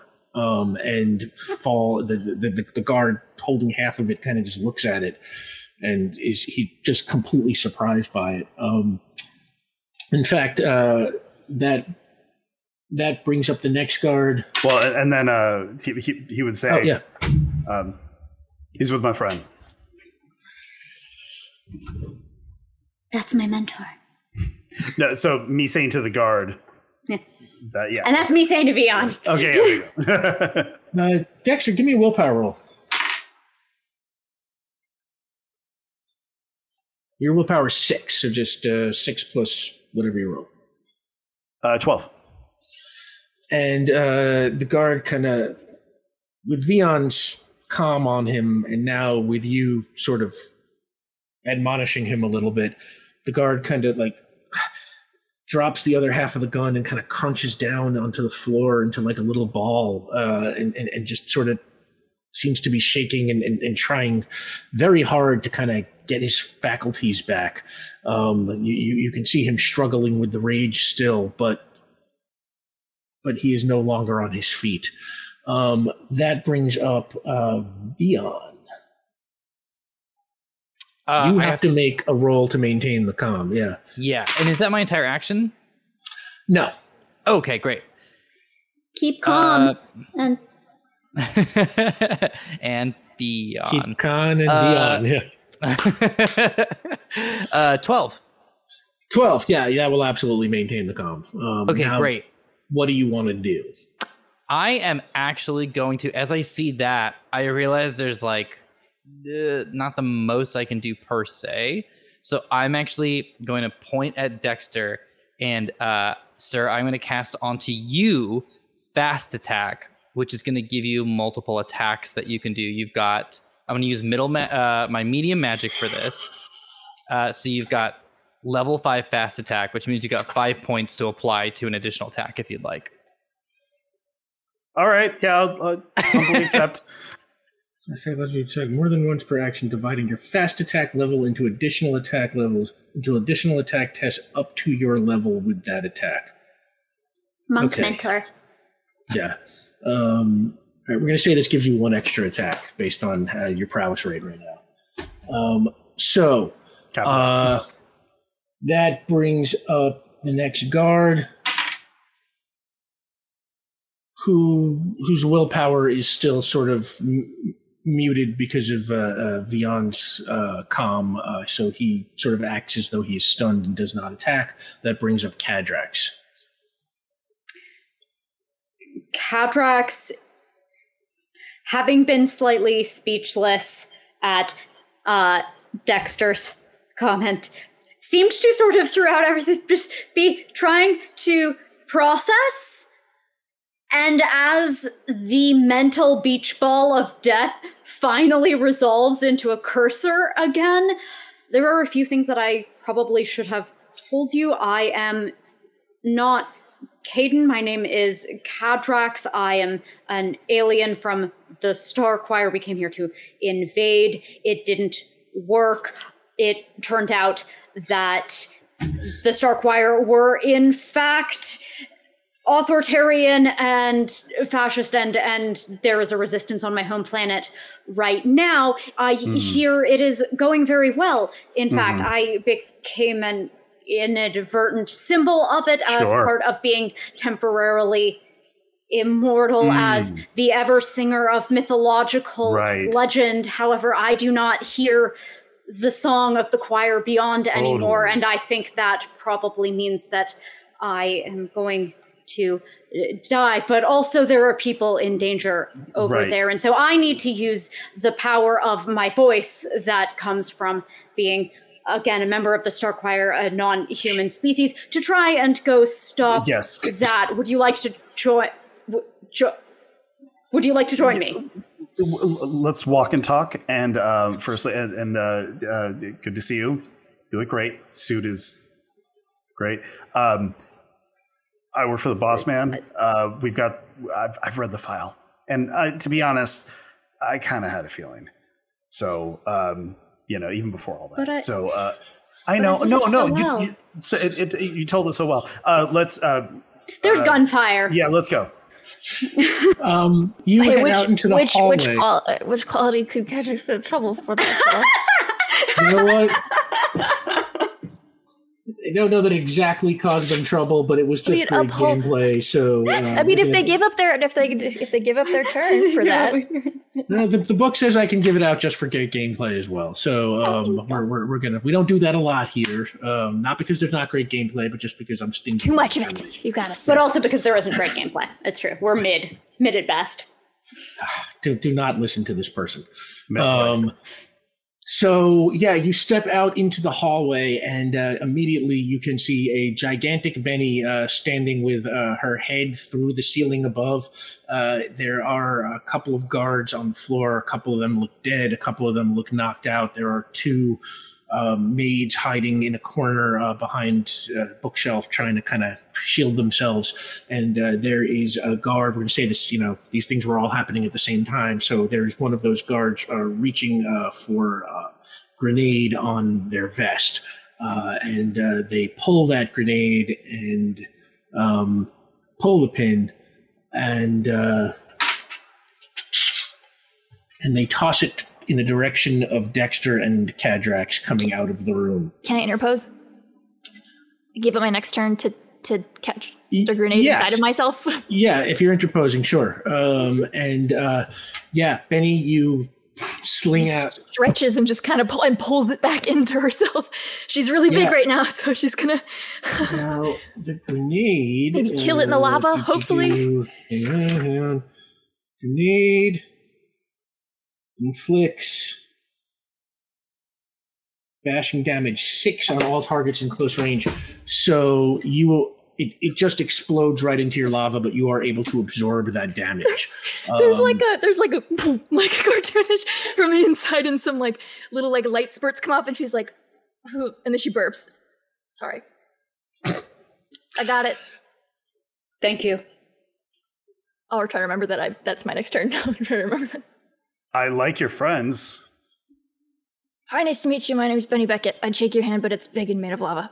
That felt really weird. Picked up on that. No, I picked up on that. Yeah, Eddie, Dexter, what you are seeing is Benny there's this kind of white bodysuit, and their head is all aflame, and their hands are lava. You can only touch them on that bodysuit, or you will regret it. But yes, you are basically looking at a fire person, vaguely like the Human Torch. Made of like a rose gold magma, her whole body. And you can hear from the floor beneath you, there is gunfire, explosions happening. Vion, you are still in the library with one soldier who is kind of still just holding his gun and shaking. What do you do? Ooh, I actually kind of want to try this. I'm going to turn to this the gentleman holding the weapon and go, "Hey, how's it going? My name is Vion Vigor. I have a feeling you have some training in this. You got some training in resisting the red mist. I imagine, knowing that this is your main enemy, that you've got some mental resistance built up in there. I'm kind of stretched thin a little bit, holding my magics. So I actually need you to just do this one for me, okay? Work with me on this. See if you can pull it back. See if you can push it down. You can still feel the anger, but just don't do anything with it. Just don't do anything with it. Beat the red mist at their own game. Can you do that? Give me a willpower roll. All right. This is now 7+ roll. That is pumpkin. So that is going 13? to be 13. Happy birthday, Taylor Swift. You can see, he's still kind of shaking and nodding. He kind of tries to aim his gun at the floor. You can see it is extremely difficult. Whatever is going on inside this guard's head. It is taking everything out of him to sort of fight it, even with your spell that calms him down. And at a 13, I'm going to say he kind of shakes and he kind of screams and then faints. Okay, I'm going to check on him really quickly. Is he like bleeding from anywhere? I'm not a doctor, so I don't know if to check for like a internal concussion or what this even would have done. Give me an intellect roll. Okay. That's going to be a total of 9.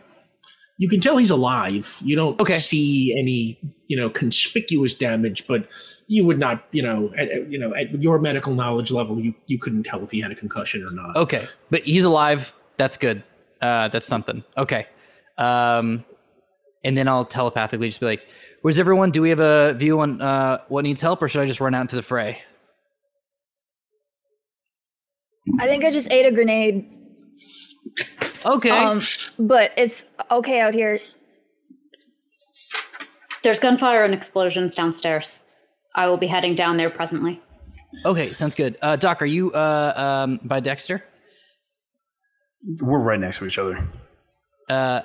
Can you ask him if he wants to be included in this telepathic chain real quick?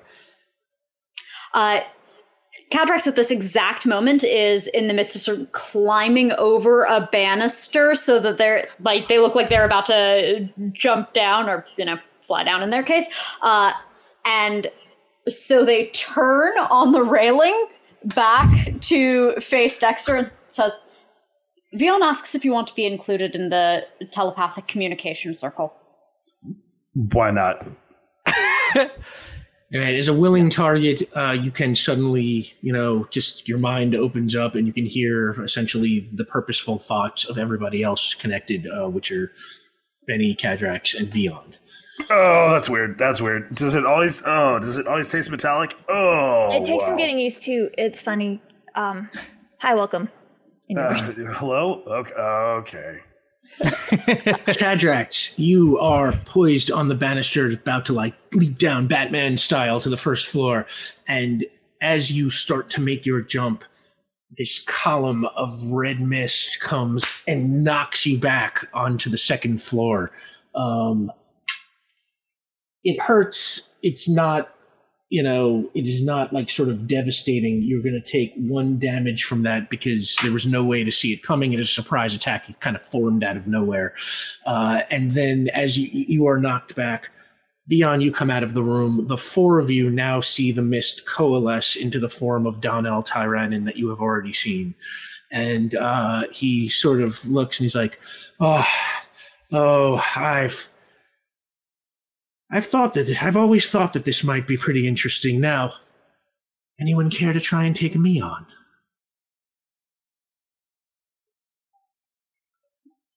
I'm gonna I'll quickly telepathically just be like, can someone buy me 30 seconds? Can someone pull a Vion and just buy me 30 seconds? Is Cadrax misted by that? No. Okay. You are just knocked down. Okay. Which possibly suggests to you that it only happens when he wants it to. Yeah. Okay. Cadrax doesn't know how to be Vion. I'm gonna try this. I mean, that'll our silence, I guess, can totally grab us 30 seconds there. I think this might work. I'm going to very quietly cast alternate form.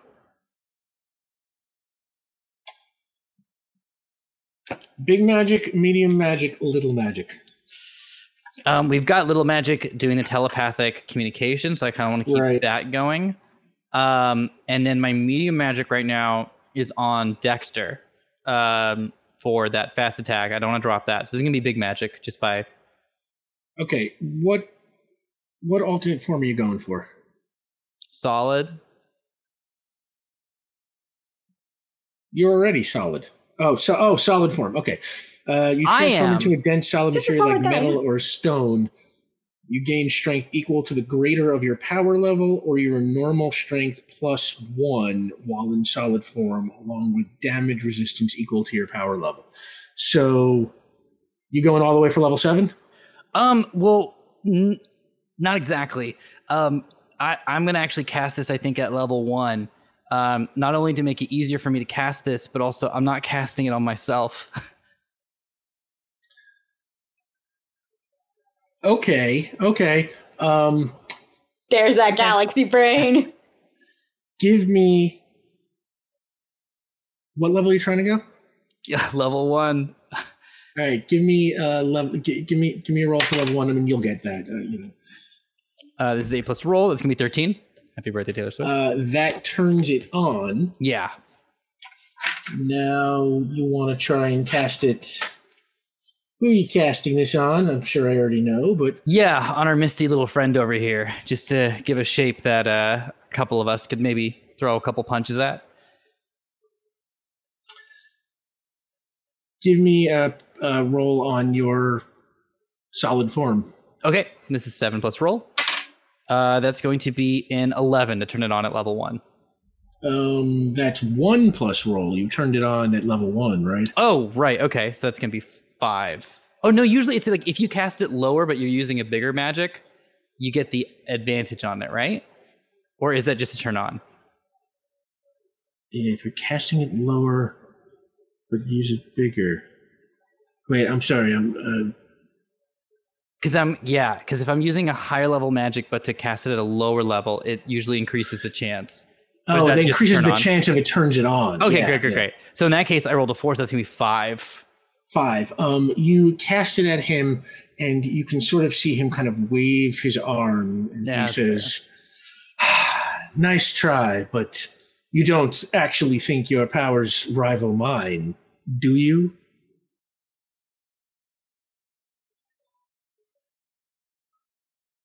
I thought I did, and now Vion will buy a Vion. Yeah. I mean, I sort of guessed I did, but you're real good at this. Like, yes. Real good. Yeah, because you've been, I guess, doing it for like a little while. You also tricked all of us, which is very impressive and very good. Powerful people are entitled to lie when it suits their needs. And you're quite powerful. You come from a long lineage of powerful folks, and I have my own personal feelings about, European royalty, considering, my family's Indian. But like, I guess I have a question. What's your kingdom going to be like? We haven't really, and I turn back to the team. We haven't really stopped to sort of chat with our Red Mist friend over here and kind of get like the other angle of this, Maybe there's like an upside. And I turn back. Well, like, what's your plan? Like, what's your ultimate goal? What do you want? Maybe we could even help you out. So you were trying to what? Distract him, or what are you going for here? Get like a touch more information, but also just get a little bit of like a read on this guy. I don't know exactly what his next move is. All right, give me a willpower roll. Okay, 7 plus roll. I'm definitely taking it as you're buying time, and so Cadrax is slowly floating from the second floor back up behind. Like, am I supposed to do a thwack while you're talking to him? Yeah. Does anybody want to do anything while Vion is trying to keep this guy occupied? I believe I gave up my last turn, so you Benny's working on getting her head out of the ceiling. Get your head out of the cloth, Benny. So yeah, Cadrax is floating back up from the second floor where they got knocked down, up behind the dude who's turned to face Vion. Mm-hmm. Okay. So Dexter? I can look over his shoulder to see Dexter. I think Dexter is still just sort of assessing the situation, not really knowing what to make of this right now. Okay. It's still Tell you not what, quite Dexter, enough information. Give me an intellect roll. Yeah. Your intellect is 5. 5, yeah. That's 11. Okay. So you are kind of keeping an eye on him, watching, applying your expertise, strategy and stuff like that. Vion, what did you get for the willpower? 9. And the mist says, "What will my kingdom be like? It will be like I always dreamed medieval Astrovia would be, which is to say, groveling at my feet." Yeah, I get that. I've been on panels before. I know what it's like. It ain't bad. All that applause. So, and I'm just like in my head. I'm just like, if anyone wants to do anything, I have no idea. And the mist says, "Bored now," and he shoots he points his arm at you, and it sort of changes into like this smoke tendril that comes and hits you. You've been hit like this before, way back when you were fighting, when you confronted him on the Viking ship in 1103. He was able to hit you then, even in your phased form. You are not phased now. Do you want to try and evade? It's not a surprise attack. You can see it coming. I see it coming, huh? Yeah, he's right in front of you, so it is not a surprise. You can definitely try and coordination to jump out of the way, prowess to try and use a fighting move to parry it. If that were effective, try to prowess my way into phasing? I think we've agreed that you can't. Because it's a whole move. Yeah. Once, Once I'll just prowess out. I'll just try to get, because it's got to be solid enough. All right, give me a prowess roll. Great. I love that. 6. I'm taking this hit. That's a 6. 6. Easily he hits you and you go flying across the wall, the floor into the wall behind you. And you take, what do you have? Okay, you take another 3 damage, which brings you down to 4. He clearly, doesn't even look like he was exerting himself. And the red mist says, "I do not think I will lower myself to your level any longer." And then from behind you, you hear another voice. Jonathan Fripp appears at the top of the stairs, and he says, "You're exactly what all the folk tales said, just a killer, aren't you?" And the red mist says, "No, I'm a king, while you're just a peasant pretending to be one." And he shoots a smoky tendril at Jonathan Fripp. Fripp flies. You want to try and interpose? Which I suppose if Fripp is already flying and Cadrax is already flying, they're going to grab him as part of that flight to try to move the momentum and keep him from crashing into anything. Okay. Hang on a sec. I mean, I believe an interpose automatically take works, the damage. You just no, I have to do the defenses normal. There is the defenses, but you automatically, the other person you're interposing for does not take any damage automatically. Yeah, they definitely don't take the damage. And then you get the +2 difficulty to try to mitigate it on your own. Right. Whether the attack fails or succeeds against you does not affect the previous target. Cadrax, you shoot flying over to try and catch Jonathan Fripp. You manage to kind of get yourself in front of him, between him and the smoky tendril. How are you defending against it? I'll defend with, well, it's kind of ranged, isn't it? So I have to defend with coordination. Because they're across. Yeah, I gave Vion the chance to defend with prowess. It's a little weird because it is kind of both a little bit of a ranged attack and a close-up attack, because he's sort of, it's almost like Plastic Manning shooting his arm out, so it is sort of ranged. I would say this is probably, not to jump it, but like strength or coordination, because prowess, you're physically shielding someone, so you can't well, but that's the thing. I have a shield that I can parry with. Okay. Yeah, parry is a thing, yeah. Yeah, and that's often what prowess is flavored for, as a parry. Mm-hmm. And you know what? The only difference is adding my weapon stat for it. So sure, let's parry. That's let's see, 4 + 1, 11. I believe. Okay. Check. No, it should be more than that. No, it's a 12 on the die plus prowess alone. What am I even saying? 13. There we go. 13. that smoky tendril connects with your buckler. That's what you're using, right? Shield. Yes. And it hits the buckler so hard it comes off your arm and goes flying over that thing, that edge that you were about to jump off of. But you don't take any damage. Fripp kind of, that's 2 I owe you.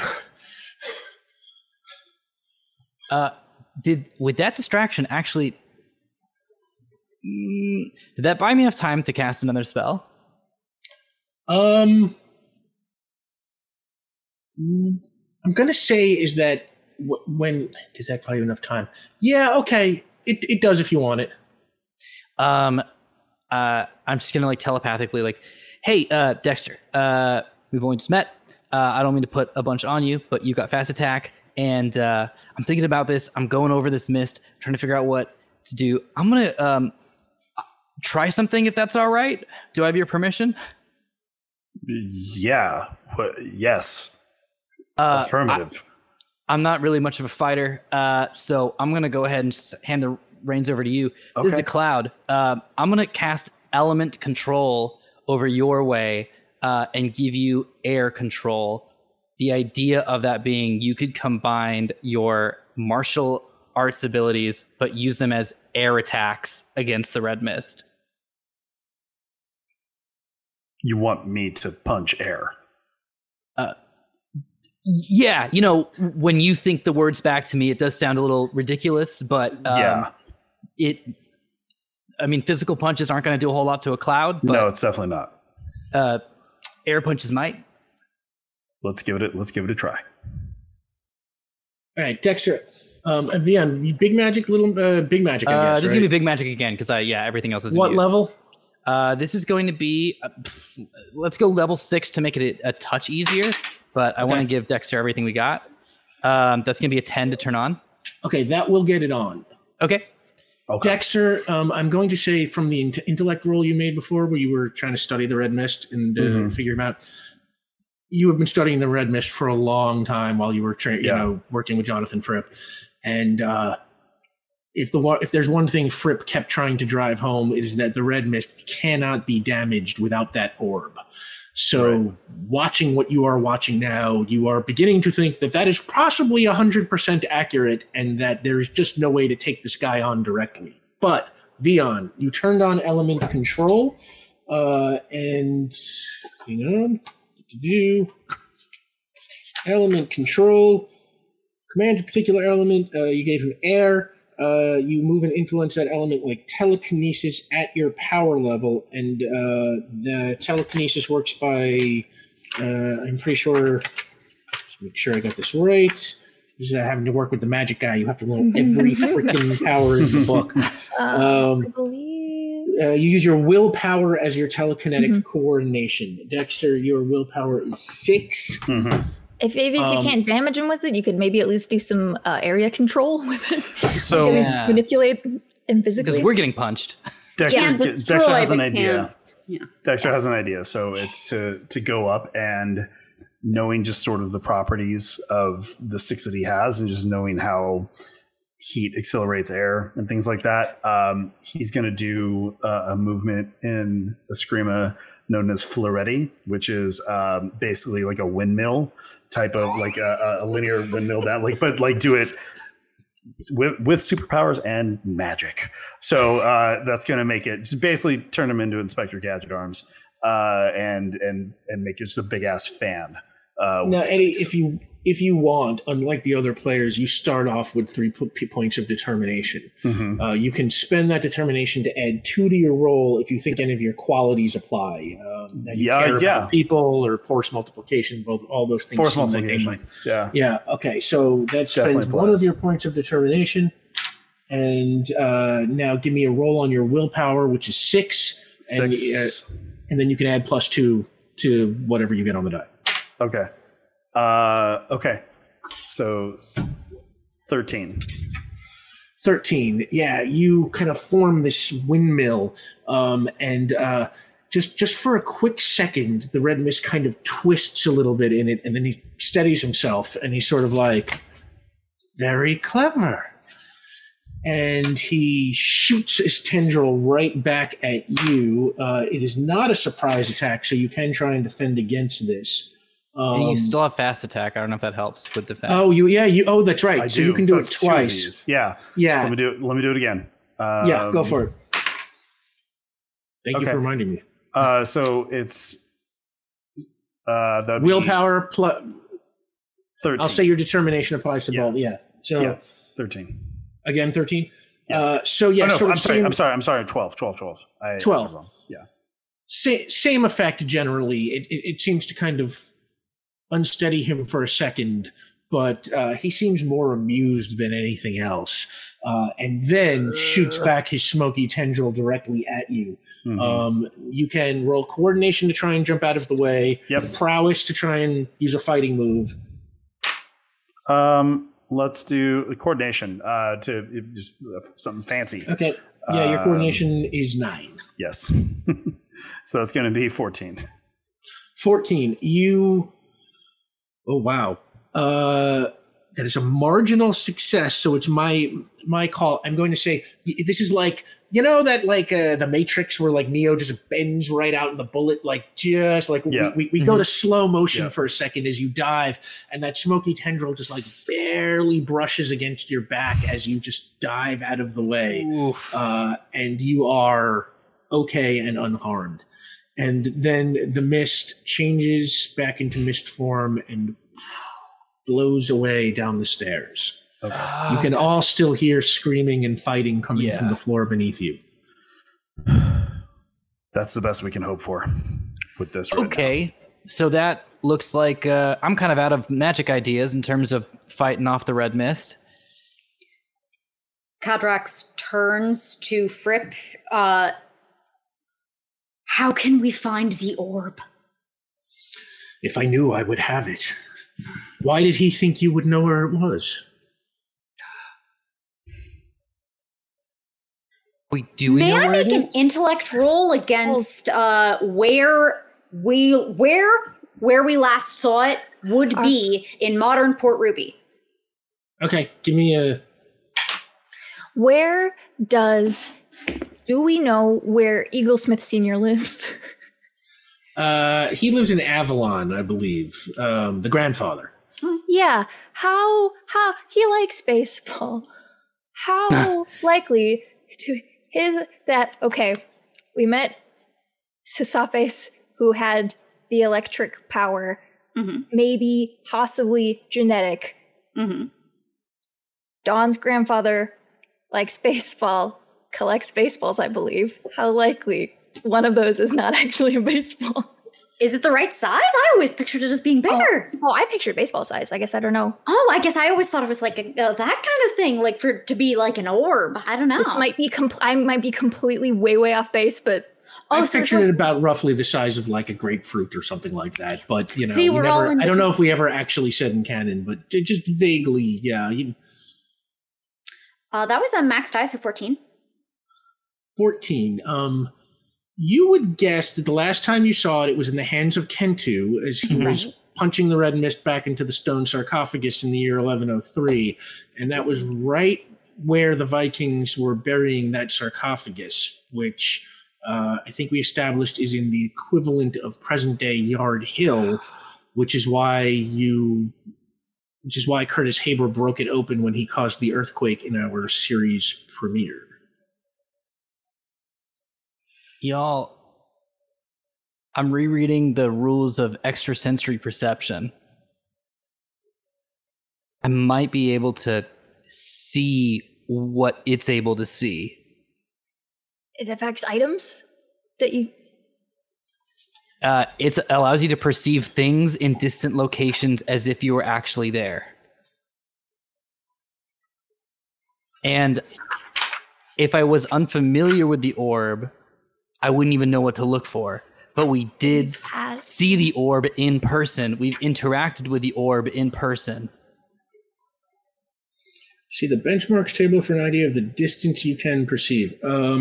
Okay, so big magic. Also, while you were doing this, the other three of you can still hear fighting and screaming sounds and explosion sounds coming from the floor below. Do you want to do anything? Yeah, I would like... Is there a vent next to me? Sure, you can locate a vent in the wall. Former vent. Former vent, Yeah, about to be future vent former in the- vent. I'm gonna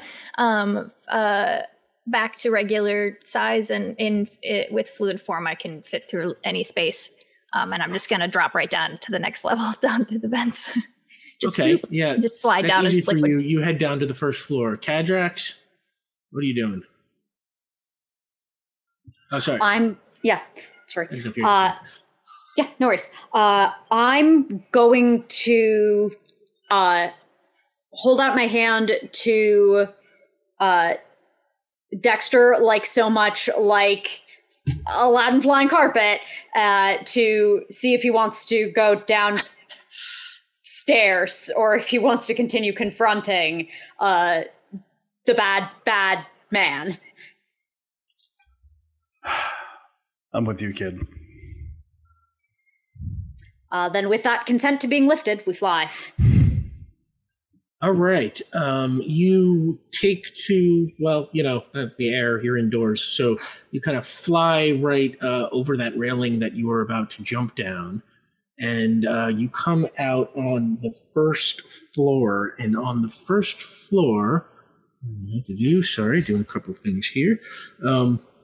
On the first floor, as you come down, you can see same thing. The mist seems to have infected some people, not others. Some people are fighting. Some people are running. Some security guards are attacking. Some are defending. Same with the servants. Before you can do anything, the red mist coalesces for a moment in front of you, and he says, "You're clearly no match for me, but let's see how you do with these." And he waves his hand, and three kind of balls of mist kind of appear in the air before you, and suddenly kind of form into a shape. They almost look like little mist goblins, all sort of, without specific features, the way the red mist sort of used to look when he was in man form. So it's like sort of, vague, non-specific misty goblin monsters. Call them mist demons or something like that. Hate that. Demon? I don't know their job. There are three of them. Dexter, Kadrax, Benny. Roll initiative. 11 for Kadrax. 11 for Kadrax. I'm going to make that KX so I know it's not Caitlin. Caitlin, Benny got a 5? Roll a 1. Dexter, your coordination is your initiative? 12. 12. Ooh, okay. So that's 3 on the So that's going to be Dexter, then Kadrax, then Benny, and one of those mist demons is going to go in between each one of you. Before we start that, Vion, what level are you trying to cast ESP at? I like the idea of Dexter still having the air punching abilities. So I'm actually going to do this at level 5. So like medium magic? Yeah, so this is, medium magic. This is dropping your fast attack. Dexter, you'll only get 1 attack. Okay, so that... Give me a roll to turn it on. That is pumpkin. So that is to turn on 14. Okay, so ESP is on. How do you perceive? See benchmarks table where the distance you can perceive 10 is the to 20 lower blocks. of your power level or awareness Oh. for tests to notice and search. So your awareness is 3, so it's going to be 3. If a location is shielded against your ESP, blah, blah, blah, blah, GM may require ESP tests for areas completely unknown to you.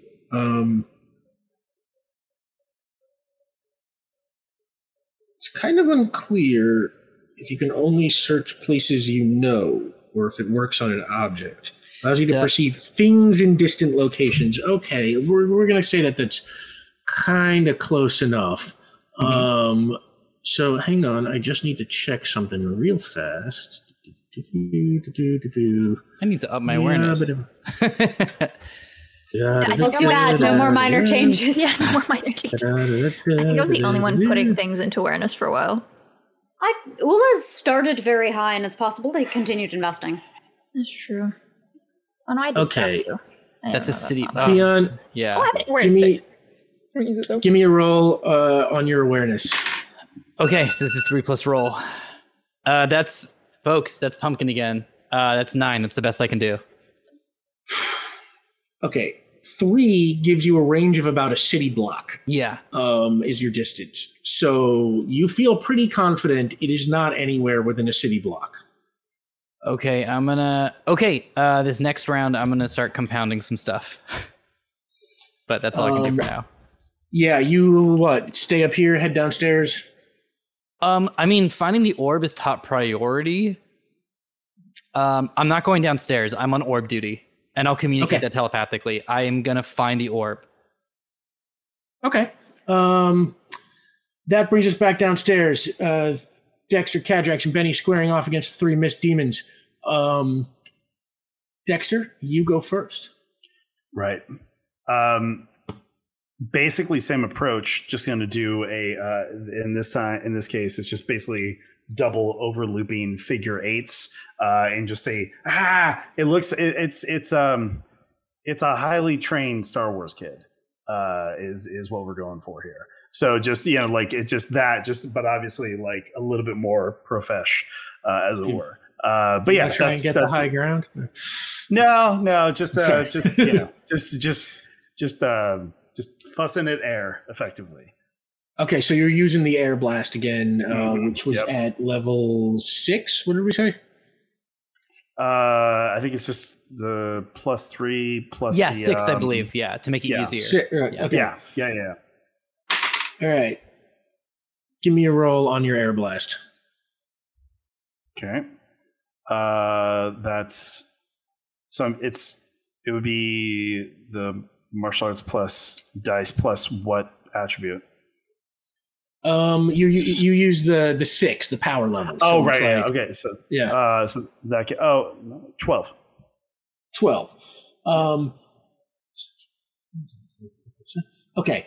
You shoot this blast of air with this martial arts move at the demon closest to you. It connects and the demon flies back, hitting the wall behind it. You can see this behaves very differently than the Red Mist himself. It actually takes the blast as if it was there. And you can see it kind of lets out like a little shriek. You have definitely caused it some physical damage. 1, 2, 3. Yeah, it shrieks. It definitely doesn't look happy. It attacks Cadrax. The demon shoots, the one that Dexter just hit, shoots a mist blast at you, kind of extends its arms, and rather than these smoky tendrils, it just kind of shoots like, looks like almost like a geyser of steam, but kind of red and very directed. And it hits right towards you. Does that count as a ranged attack? That counts as a ranged attack. All right. Then I suppose I'll roll reflection. Yeah, you can definitely try that. That's a 10. 10. Yeah. Reflection, just to make sure I am getting this right. Is an internal process of introspection by which we better understand ourselves, and also if some mist demon comes at us, we return to sender however possible. Cadrax gets philosophical on that. It's both you and the attacker are each affected equally by half the attack. I died that way once. Yeah, well, this time you're not going to die. You are going to take... Promise? 4 damage. Good damage. May I make my defense, though? Because usually reflection is before typical defenses. Oh! You are correct. Give me your regular defense. Thank you. Because it's ranged, it's coordination, so that's an 11. That is a moderate success. So that you're going to take 1 damage. Okay. That's better. Bringing you down to 8. Yeah, I totally forgot. I'm sorry about that. Nice. So that brings up Cadrax. My turn. And I will move forward a little bit with a sharp flick of my wrist that looks a little bit like an Avanika probably, but from that send a sonic blast back. So I will be doing a blast on the demons. Okay, give me a blast roll. Your blast is, 10, right? So Yeah, I have a burst blast, so I do that. That die's cocked, unfortunately, and but that's better, so yay. That's a 16. 16. Please be proud of me, Dexter. That is, Dexter, you just see Cadrax execute this sort of death blast that hits all of the demons at once. They all shriek in unison. The demon that Dexter hit vanishes, just kind of pops in the air. The other two kind of shriek and definitely look like they are damaged, but are still Dexter there. would like to feel pride as a free action. 100%. Yeah. And that brings up the next mist demon who attacks Dexter. Shoots one of these mist blasts right at you. It is a ranged attack, so roll coordination. Okay, so what am I? I'm rolling coordination? Yep. Okay, cool. 12. Or I'm sorry, 11. You are just barely hit by it, and you will take 2 damage, bringing you down to 9. It hurts. It kind of like you feel like, it's almost like you got hit with like a concussive force. You can feel it even though it's just mist. It feels much more solid. And you are down to 9. That brings up Benny. Little Miss Toady near me. I would like to punch. Give me prowess roll. Yeah. Okay. I know all of my stats very well, I promise. Okay. I believe you uncritically and without insight check. Good, yeah. As very trustworthy. That is 15? 15. Yeah, you connect directly with this mist demon, which It's 18. again, it does not behave like the red mist. You punch it as if it is a solid, and it shrieks. Sorry, that is 18. 18 damage, and it totally pops and vanishes into the air. Vion, what are you doing upstairs? Okay, so this is getting a little complicated and creative, which is the Vion way. Yeah. I wasn't able to find it within the city block.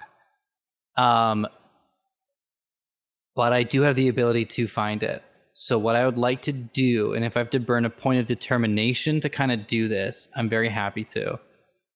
Vion is going to think very carefully about the conversation with Cadrax and Benny that happened just a little while ago. And using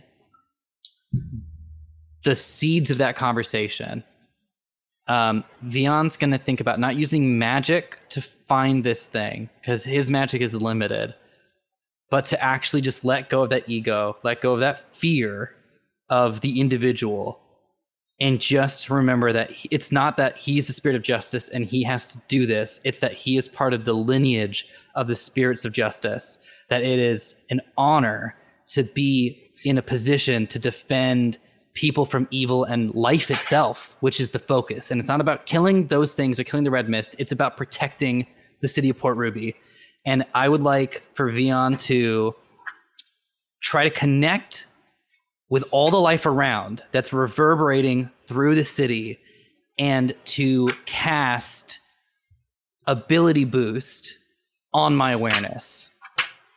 And ability boost allows me to turn my attribute into, or I'm going to boost my attribute up to the power level.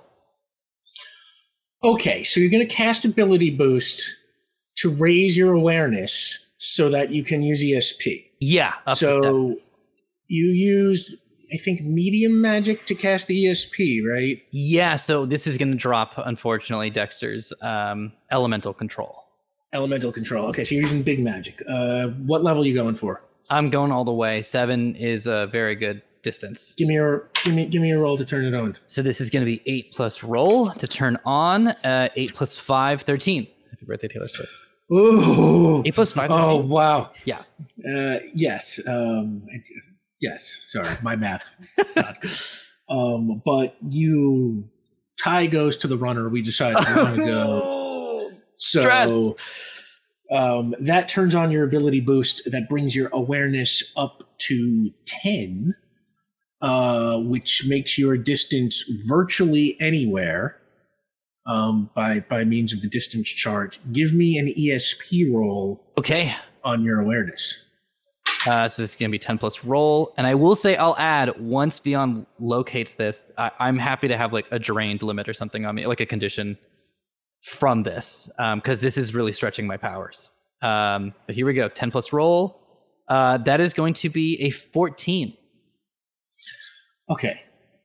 You whoosh into sort of this vision.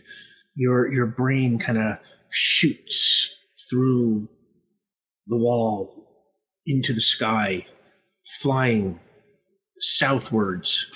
And suddenly you're going so fast, you can barely see where you're going. And then all of a sudden there's this like bright flash of light, and you are standing in the middle of a field at night. And in the middle of the field, you can see this glowing red thing, like a light, just shining in the grass. And then, shoof, it ends. You cannot detect where that was other than somewhere to the south of you. But it was definitely a little weird because your ESP is not supposed to see into different times, or yeah. And it was night wherever you are looking when it is clearly day outside. And you are completely exhausted and you collapse to the floor. Yeah. Jonathan Fripp comes running over to you and are you okay? Not doing great. That was a real stretch. I've never done anything like that before. It felt kind of cool, but kind of terrible at the same time. I need you to tell them it's somewhere at night. I found it. I found the orb. It's somewhere at night. All right. I'm going to tell them. And he kind of like loosens, the pulls out his pajama collar, and like as if he's got a tie there, forgetting that he is not in his normal business guy outfit. And he kind of gets up and he like psychs himself up and starts to run down the stairs. Now, meanwhile, downstairs, Benny, Cadrax, Dexter, you are still facing off with one more demon, and it is Dexter's turn. Okay, second verse same as the first. We're gonna do.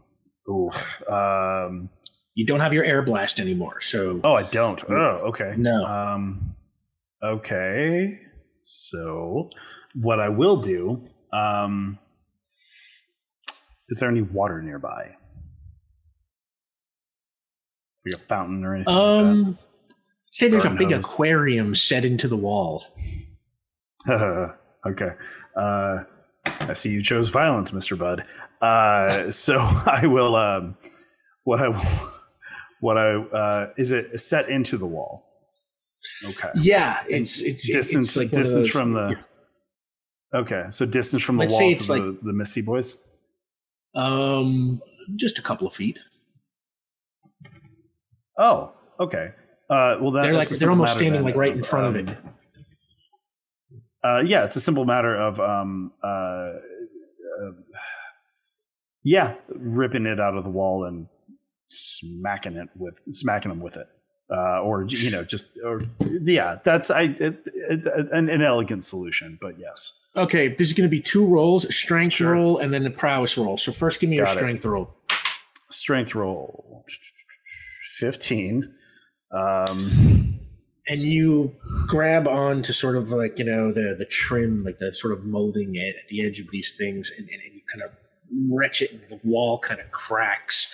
And it's like, it's sort of set in onto a shelf that's just flush with the wall. So as you pull it out, like the tank does not like burst or anything. It just kind of comes out as like this kind of giant glass cylinder full of water, rocks, and fish.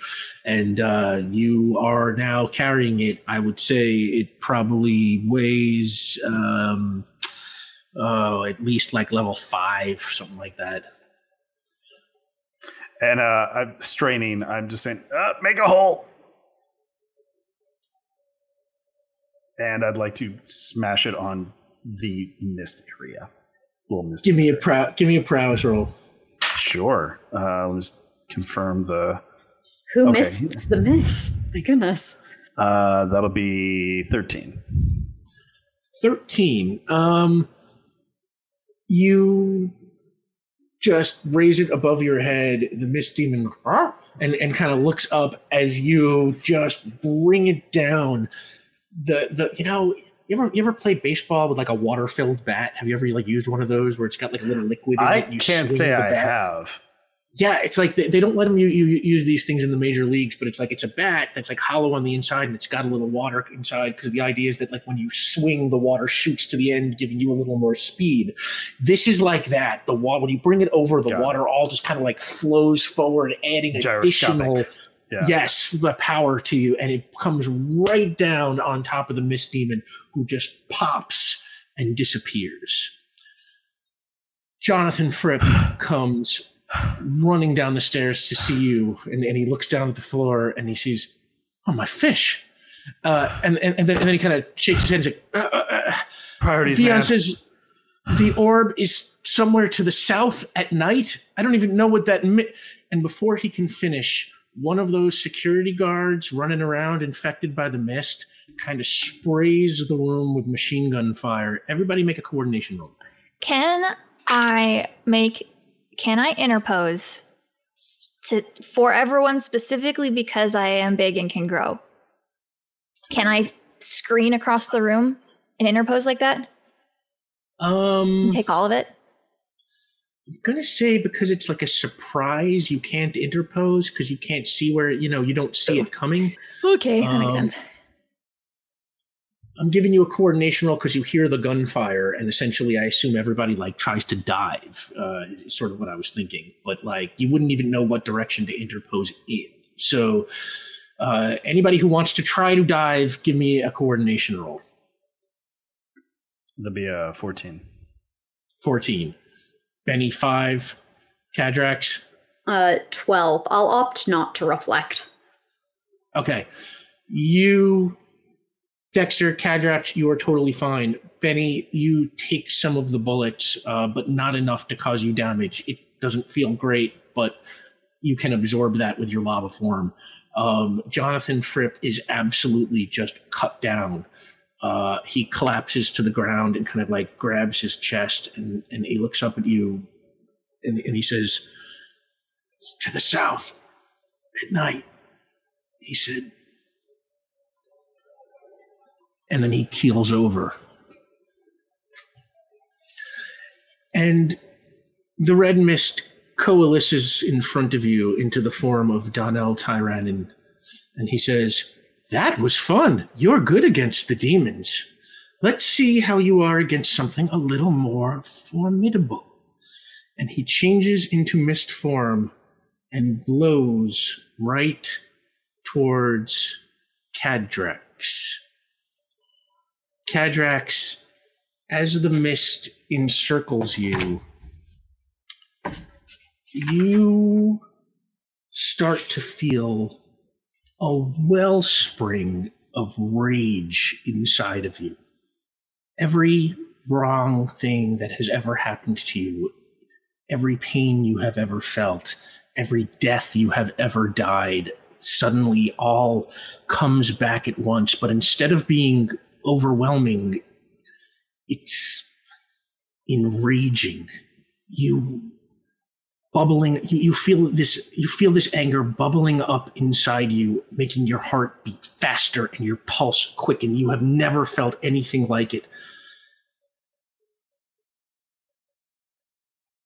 Everyone around you suddenly looks and feels like an enemy. Pure rage courses through your veins, and you feel an uncontrollable urge to attack. Cadrax, you have acquired the temporary quality Too Angry to Think. This functions as a normal quality. You can play it as an advantage or a disadvantage, but it also gives you -2 on every roll you make while you are under the power of the red mist. Fantastic. Dexter, Benny, Cadrax, roll initiative.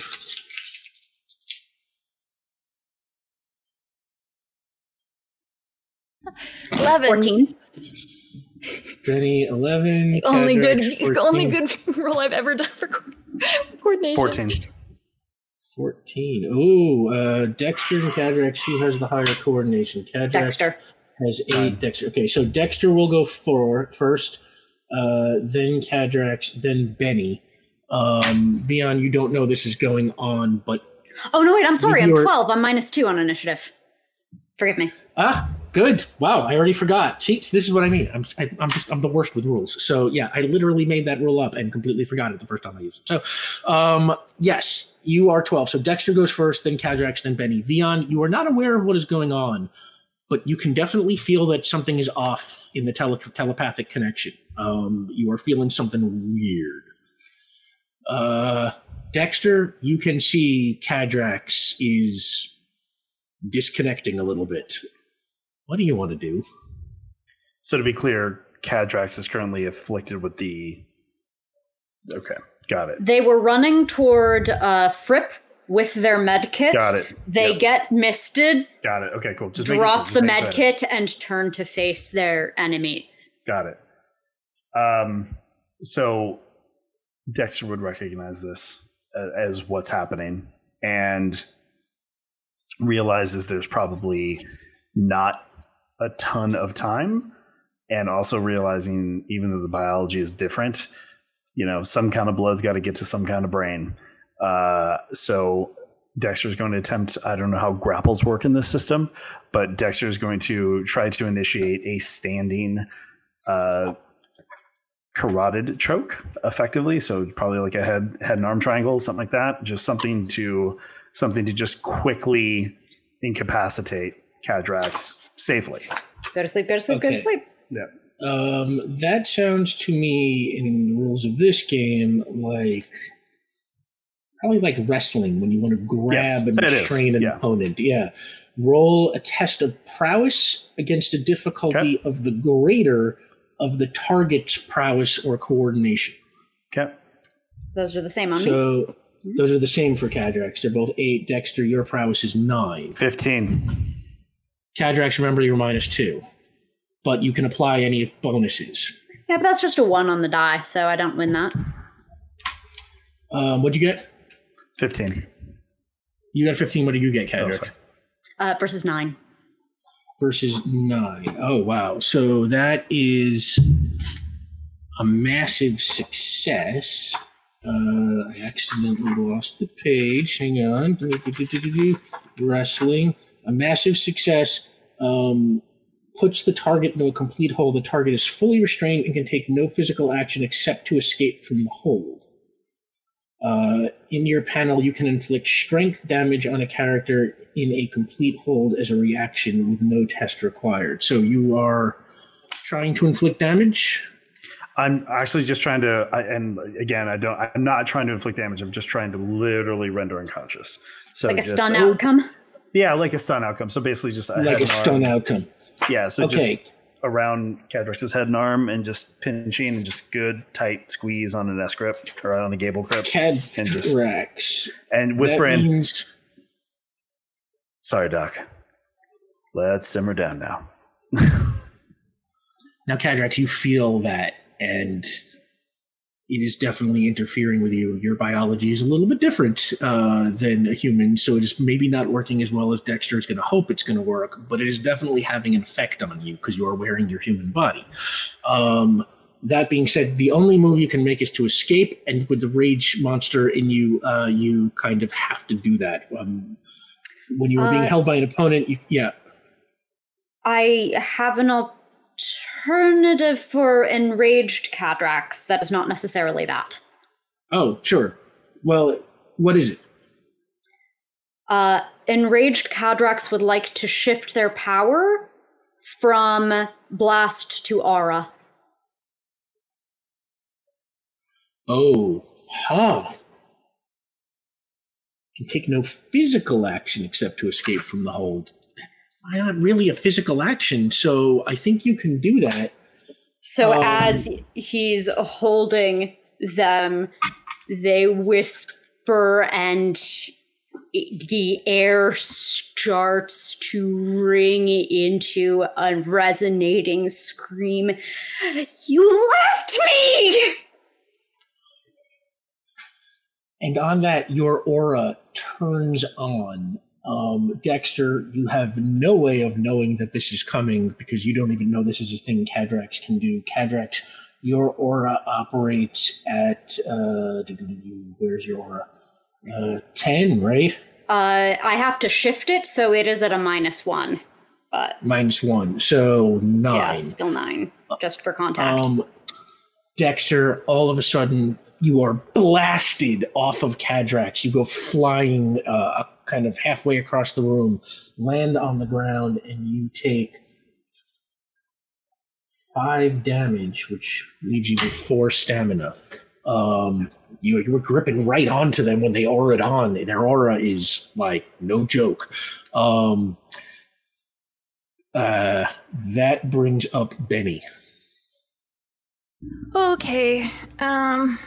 So here's the thing. I don't want to hurt Kadrax, but I can at least try to contain them. So I'm gonna grow 1 level. No, you know what? No, I'm gonna say I can stretch. I'm going to try to make a thin magma bubble. And I'm not gonna touch Kadrax, but I'm gonna put them in a dome. Like a little Kadrax terrarium. And I want to keep them in there, and they're going to get very uncomfortable because it's really fucking hot. But I don't want to hit them or hurt them, and I'm hoping, 1, this is a very intense sensation. Maybe I can knock them out of a rage. It's a different emotion. I don't know. It's a different feeling. And 2, I'm going to try to take all of their voice damage.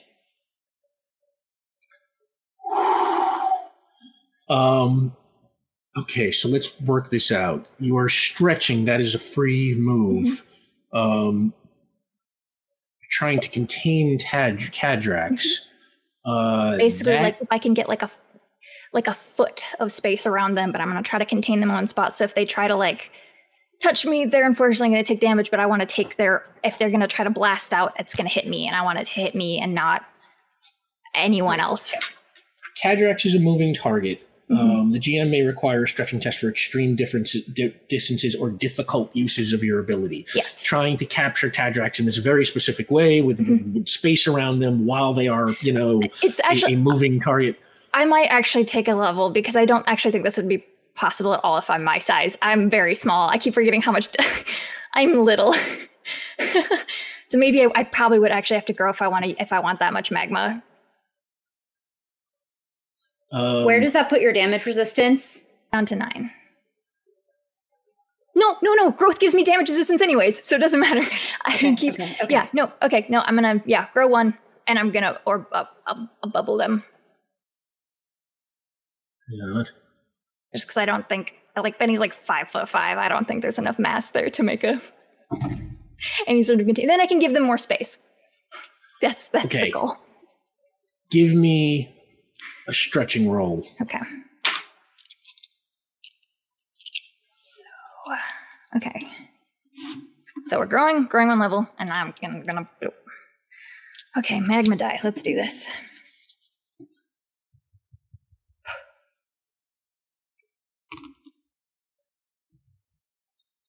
That's 13.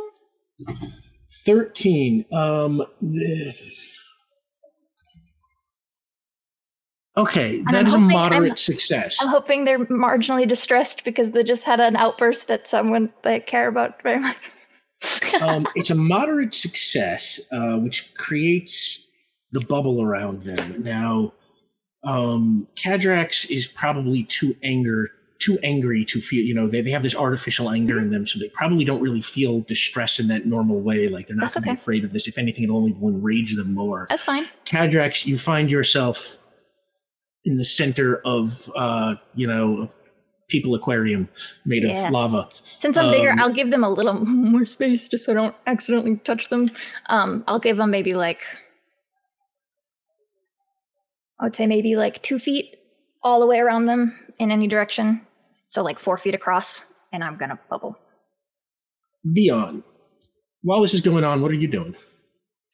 I'm groaning in pain from pushing myself so much with magic. And suddenly I realize how I can figure out where the orb is. And I laugh to myself and I go, oh, all right, you're good at some stuff, man. And I go to contact everybody. And I think that's when telepathically I get a sense of what's going on as I kind of just get a read of everyone's thoughts as I'm tapped into the network. And I go, damn, my plan involves the dock. And then I get another idea. And what I'd like to do is, while this is all going on, phase through a floor, try my best to amble my way to where everybody is. And if it's okay with everyone, I would like to burn a point of determination to stunt. See, here's the problem. You just used your point of community determination to do the... to push myself. Yeah. A stunt is what I need to do, though. So you got to play a trouble against yourself right now. A trouble. Yeah, well, I don't. My goal is to find. I was gonna say you have an extra condition right now, don't you? From being exhausted from your spell thing, or did you take damage from that? What was that? I've got. We did that as a narrative flair. Oh, okay. It wasn't a temporary quality. But yeah, you know what? I like that. Let's play it as a temporary quality. So yeah, if you want, how about I'll tell you what? I'll play it against you as a trouble. Sure. You are sort of still so zonked from what you did. You tumble down the stairs. Yeah. To the bottom. You take 2 damage, bringing you down to 2 stamina, but getting you a point of determination. And that brings up Dexter again. Okay, so I'd like to go up to the little geodesic lava dome and say to Benny, let me in there. Make a door. I don't know. I don't know about that. Both of us will hurt you very badly. Just do it. You're very important to Kadrax? Yes. Kadrax is very important to you, too. Okay. No. I'm going to play trouble. I'm going to play stubborn as a mule. Oh my God. Kadrax, you mean a lot to Kadrax. They would never forgive themselves if they hurt you. Then make a window. Just a window. Rick, if I've played that trouble, can I do You get that? a point of determination, yeah. But, to not let him in, does that mean I can't do the window either? No, you can do the window. Okay. I figure that still fits into trouble because that will be useful to Kadrax as well. That's true. Okay. You don't hear anything for a second. She doesn't really have a face or anything right now, so it's kind of just the thoughts maybe that you're here because we have the telepathic link. And then after a beat, like just a small. You can see them inside. It's very bright in there. There's no like there is no shadow. There's no capability for shadow in there right now. Dexter gets as close as he can without doing damage because, ow. He looks inside and says, "Doc, you have every right to be angry. You have every right to feel the way you feel. None of this is wrong. There's something else making it go faster. There's something else multiplying that feeling, but it's real and it's earned, and I did it to you. I had a chance. Fripp gave me a chance to do more than I ever could have done in 2 lifetimes to help them kids. And I had to make a choice, and it hurt you, and it wasn't fair. But I never once worried about you because I knew I didn't have to. You were and are better than anything I ever could have taught you to be. So it's okay, and I understand. And if you want to be angry at me for the rest of your life, you can. But this anger is exactly what this thing wants." And I reach my hand in. Dexter, make a willpower roll. Cadrax, also make a willpower roll.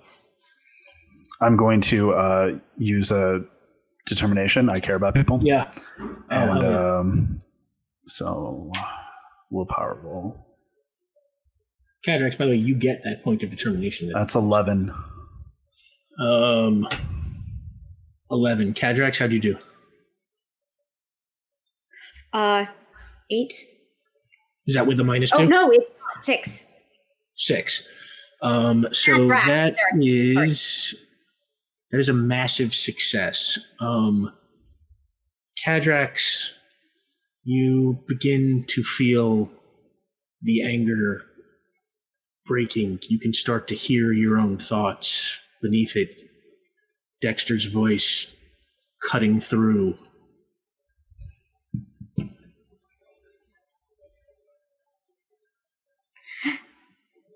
And within Benny, she could feel the inside shake with screaming. Echoed in all of our minds is the screaming, the rage, the frustration that he left, the greater frustration that he understands, the pain of having died and all of you just being there,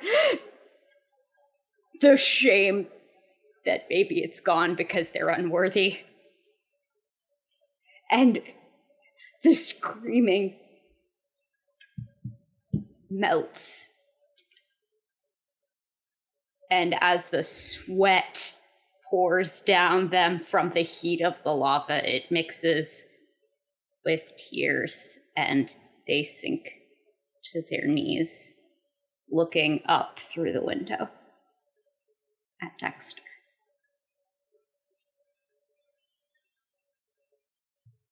Cadrax, you feel like,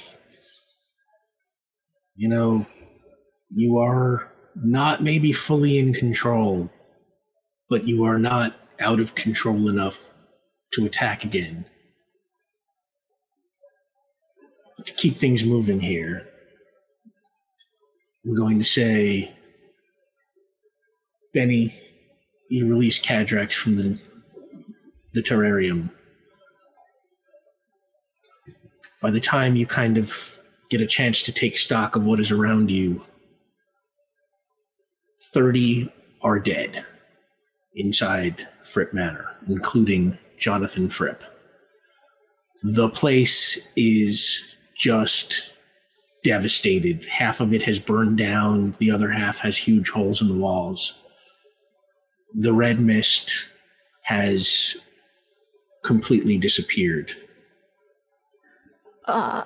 if I can, when Benny comes out of it kind of like lifts like a curtain, and she comes back into her own form, her own size, and and as she moves to standing, she's gonna sit down with Cadrax, and will magma off, and we'll just kind of like kneeling in front of them, we'll just kind of like reach out in ofference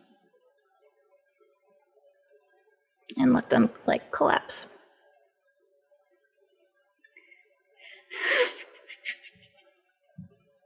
I've got you. It's gonna be okay. We're gonna get him.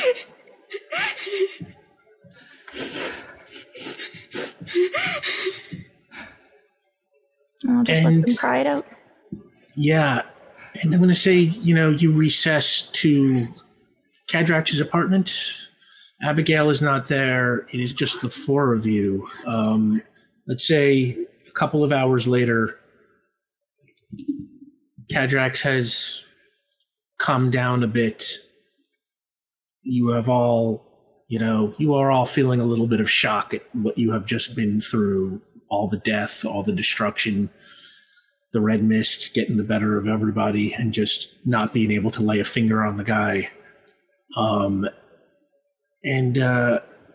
Say, Vion, Benny, you are in the kitchen preparing something for Cadrax to try and eat, leaving Dexter and Cadrax alone for a moment.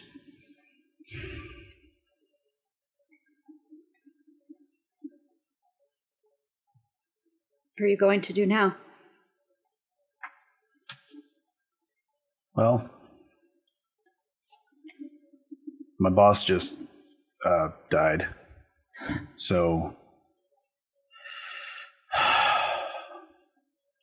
back at the mansion, I realized that the majority of my adult life has been spent living out of a rucksack, not really being aware of what I've left in my wake. And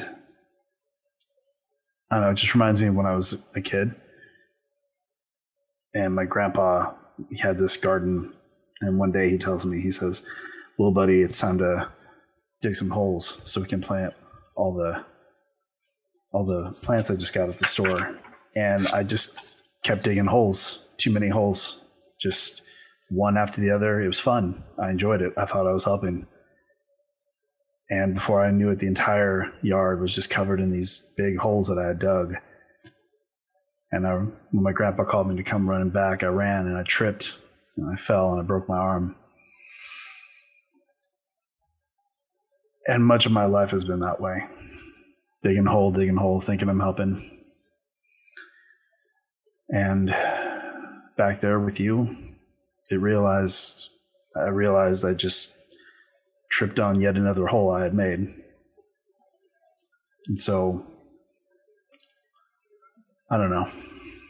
I got to go back. And start filling these holes up once again. I can't undo the things I did, but maybe I can prevent someone from tripping in a hole I left in my wake. So, going back to where it all started, Estrovia. I start there. And I know that we ain't done. But before I come running to the other side of that yard to you, I got to make sure that ground is level.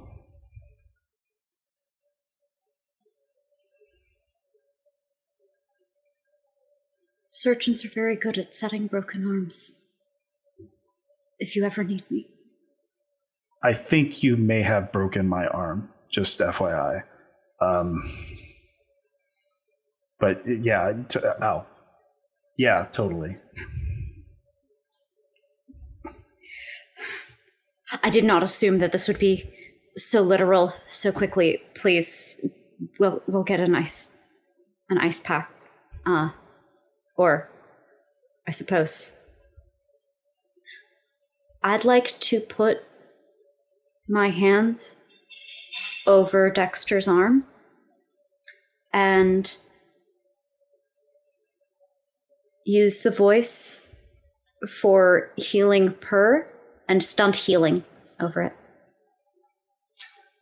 You know what? I'm not even gonna make you roll for it. That's so nice, that you describe what happens.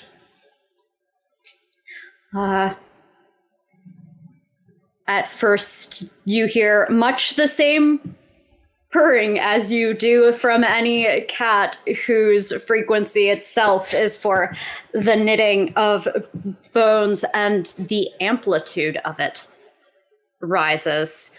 And you can feel this funny sort of feeling in your arm with, sympathetic resonance. And as they hold their hands up, you can see now there are scars on Kaldrax's arms that weren't there before. That glow, iridescent, kind of like that stuff that's always been on their face. But as the purr grows, there's just a little bit of that glow, almost seeming to come through their hands, almost seeming to go into yours. And the bone mends. Oh, God. Well, that was cool.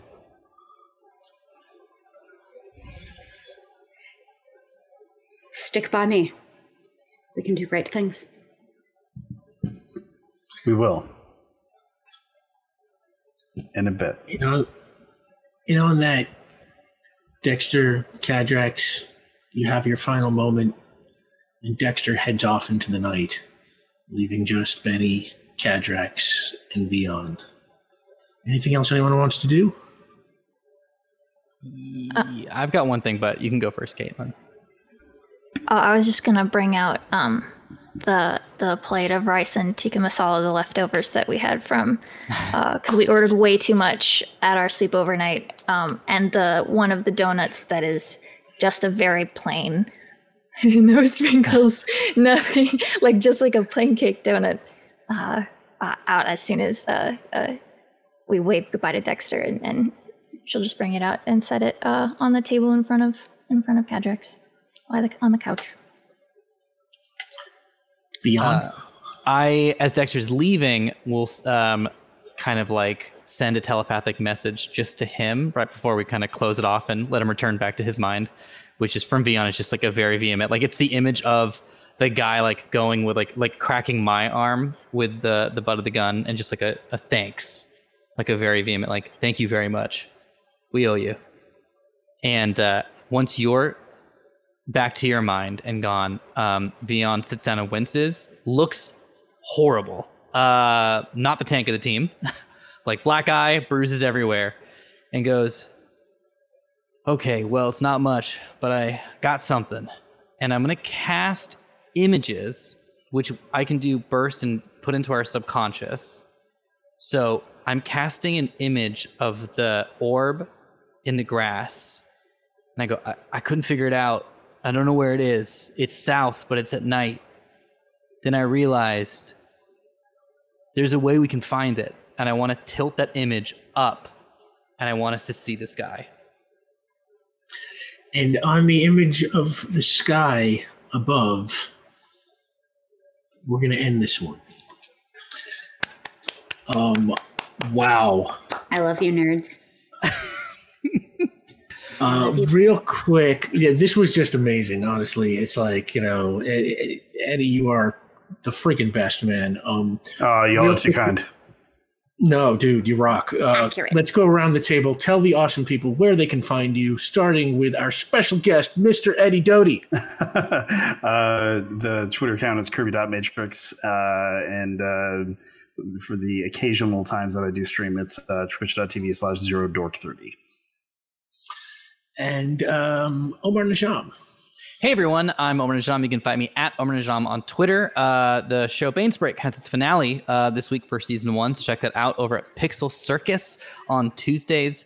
Caitlin will mention it, but Caitlin's coffee is the greatest mail I get on a monthly basis. Please sign up for that. And also a little show called Miss Marvel just came out. I can finally talk about it.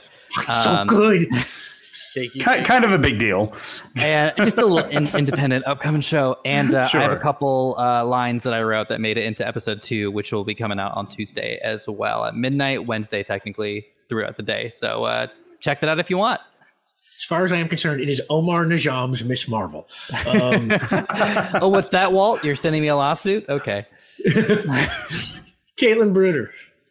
Hi, I'm Caitlin Bruder, and I'm. My friends are so cool. What the fuck? Sorry. You can find me on Twitter at KKAMABR for all of my things. Really exciting news for me specifically.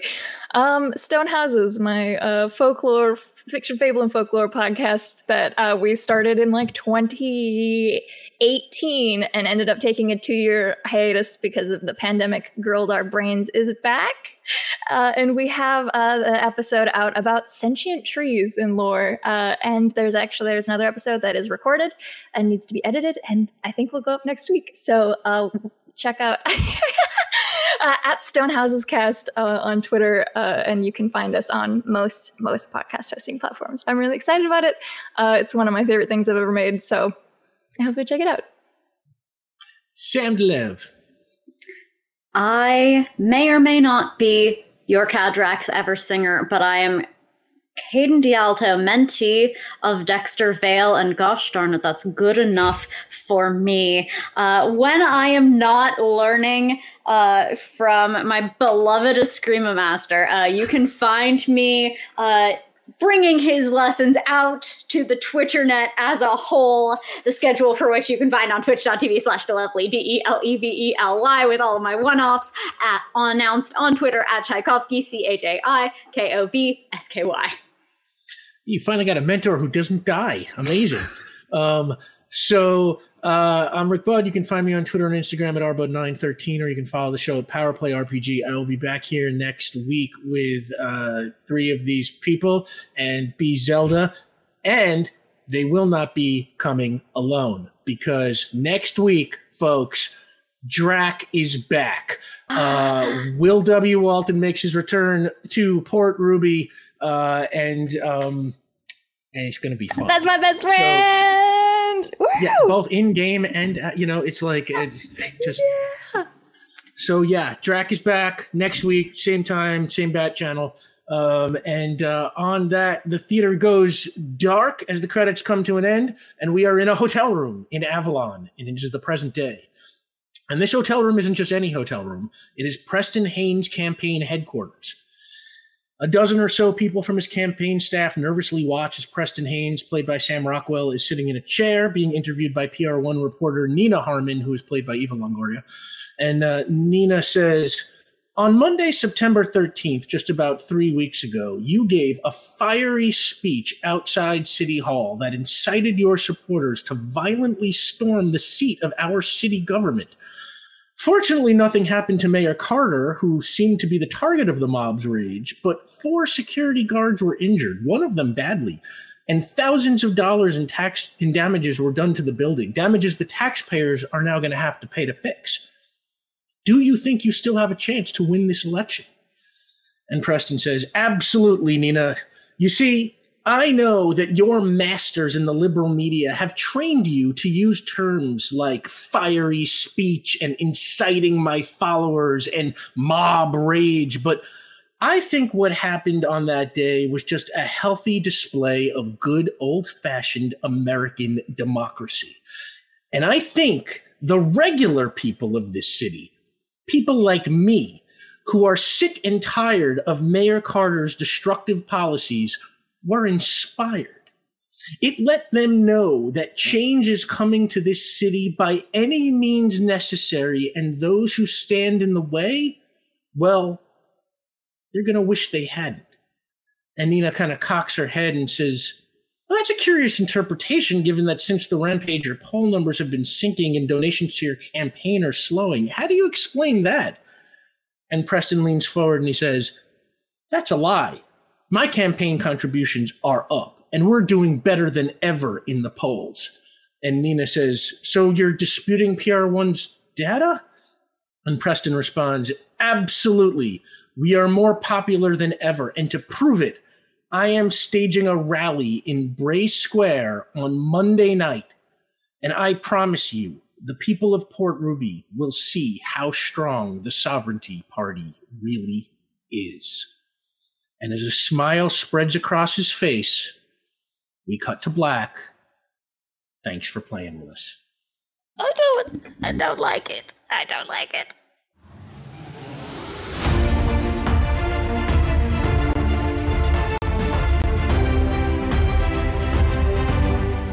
Hey everyone, it's Caitlin. If you liked what you heard, please leave a review on iTunes or whatever podcast app you use. Your review helps other fans find the show, which really helps us out too. And if you're looking for other ways to support PowerPlay, follow us on Twitter at PowerPlayRPG for news about merchandise, giveaways, and everything else we do.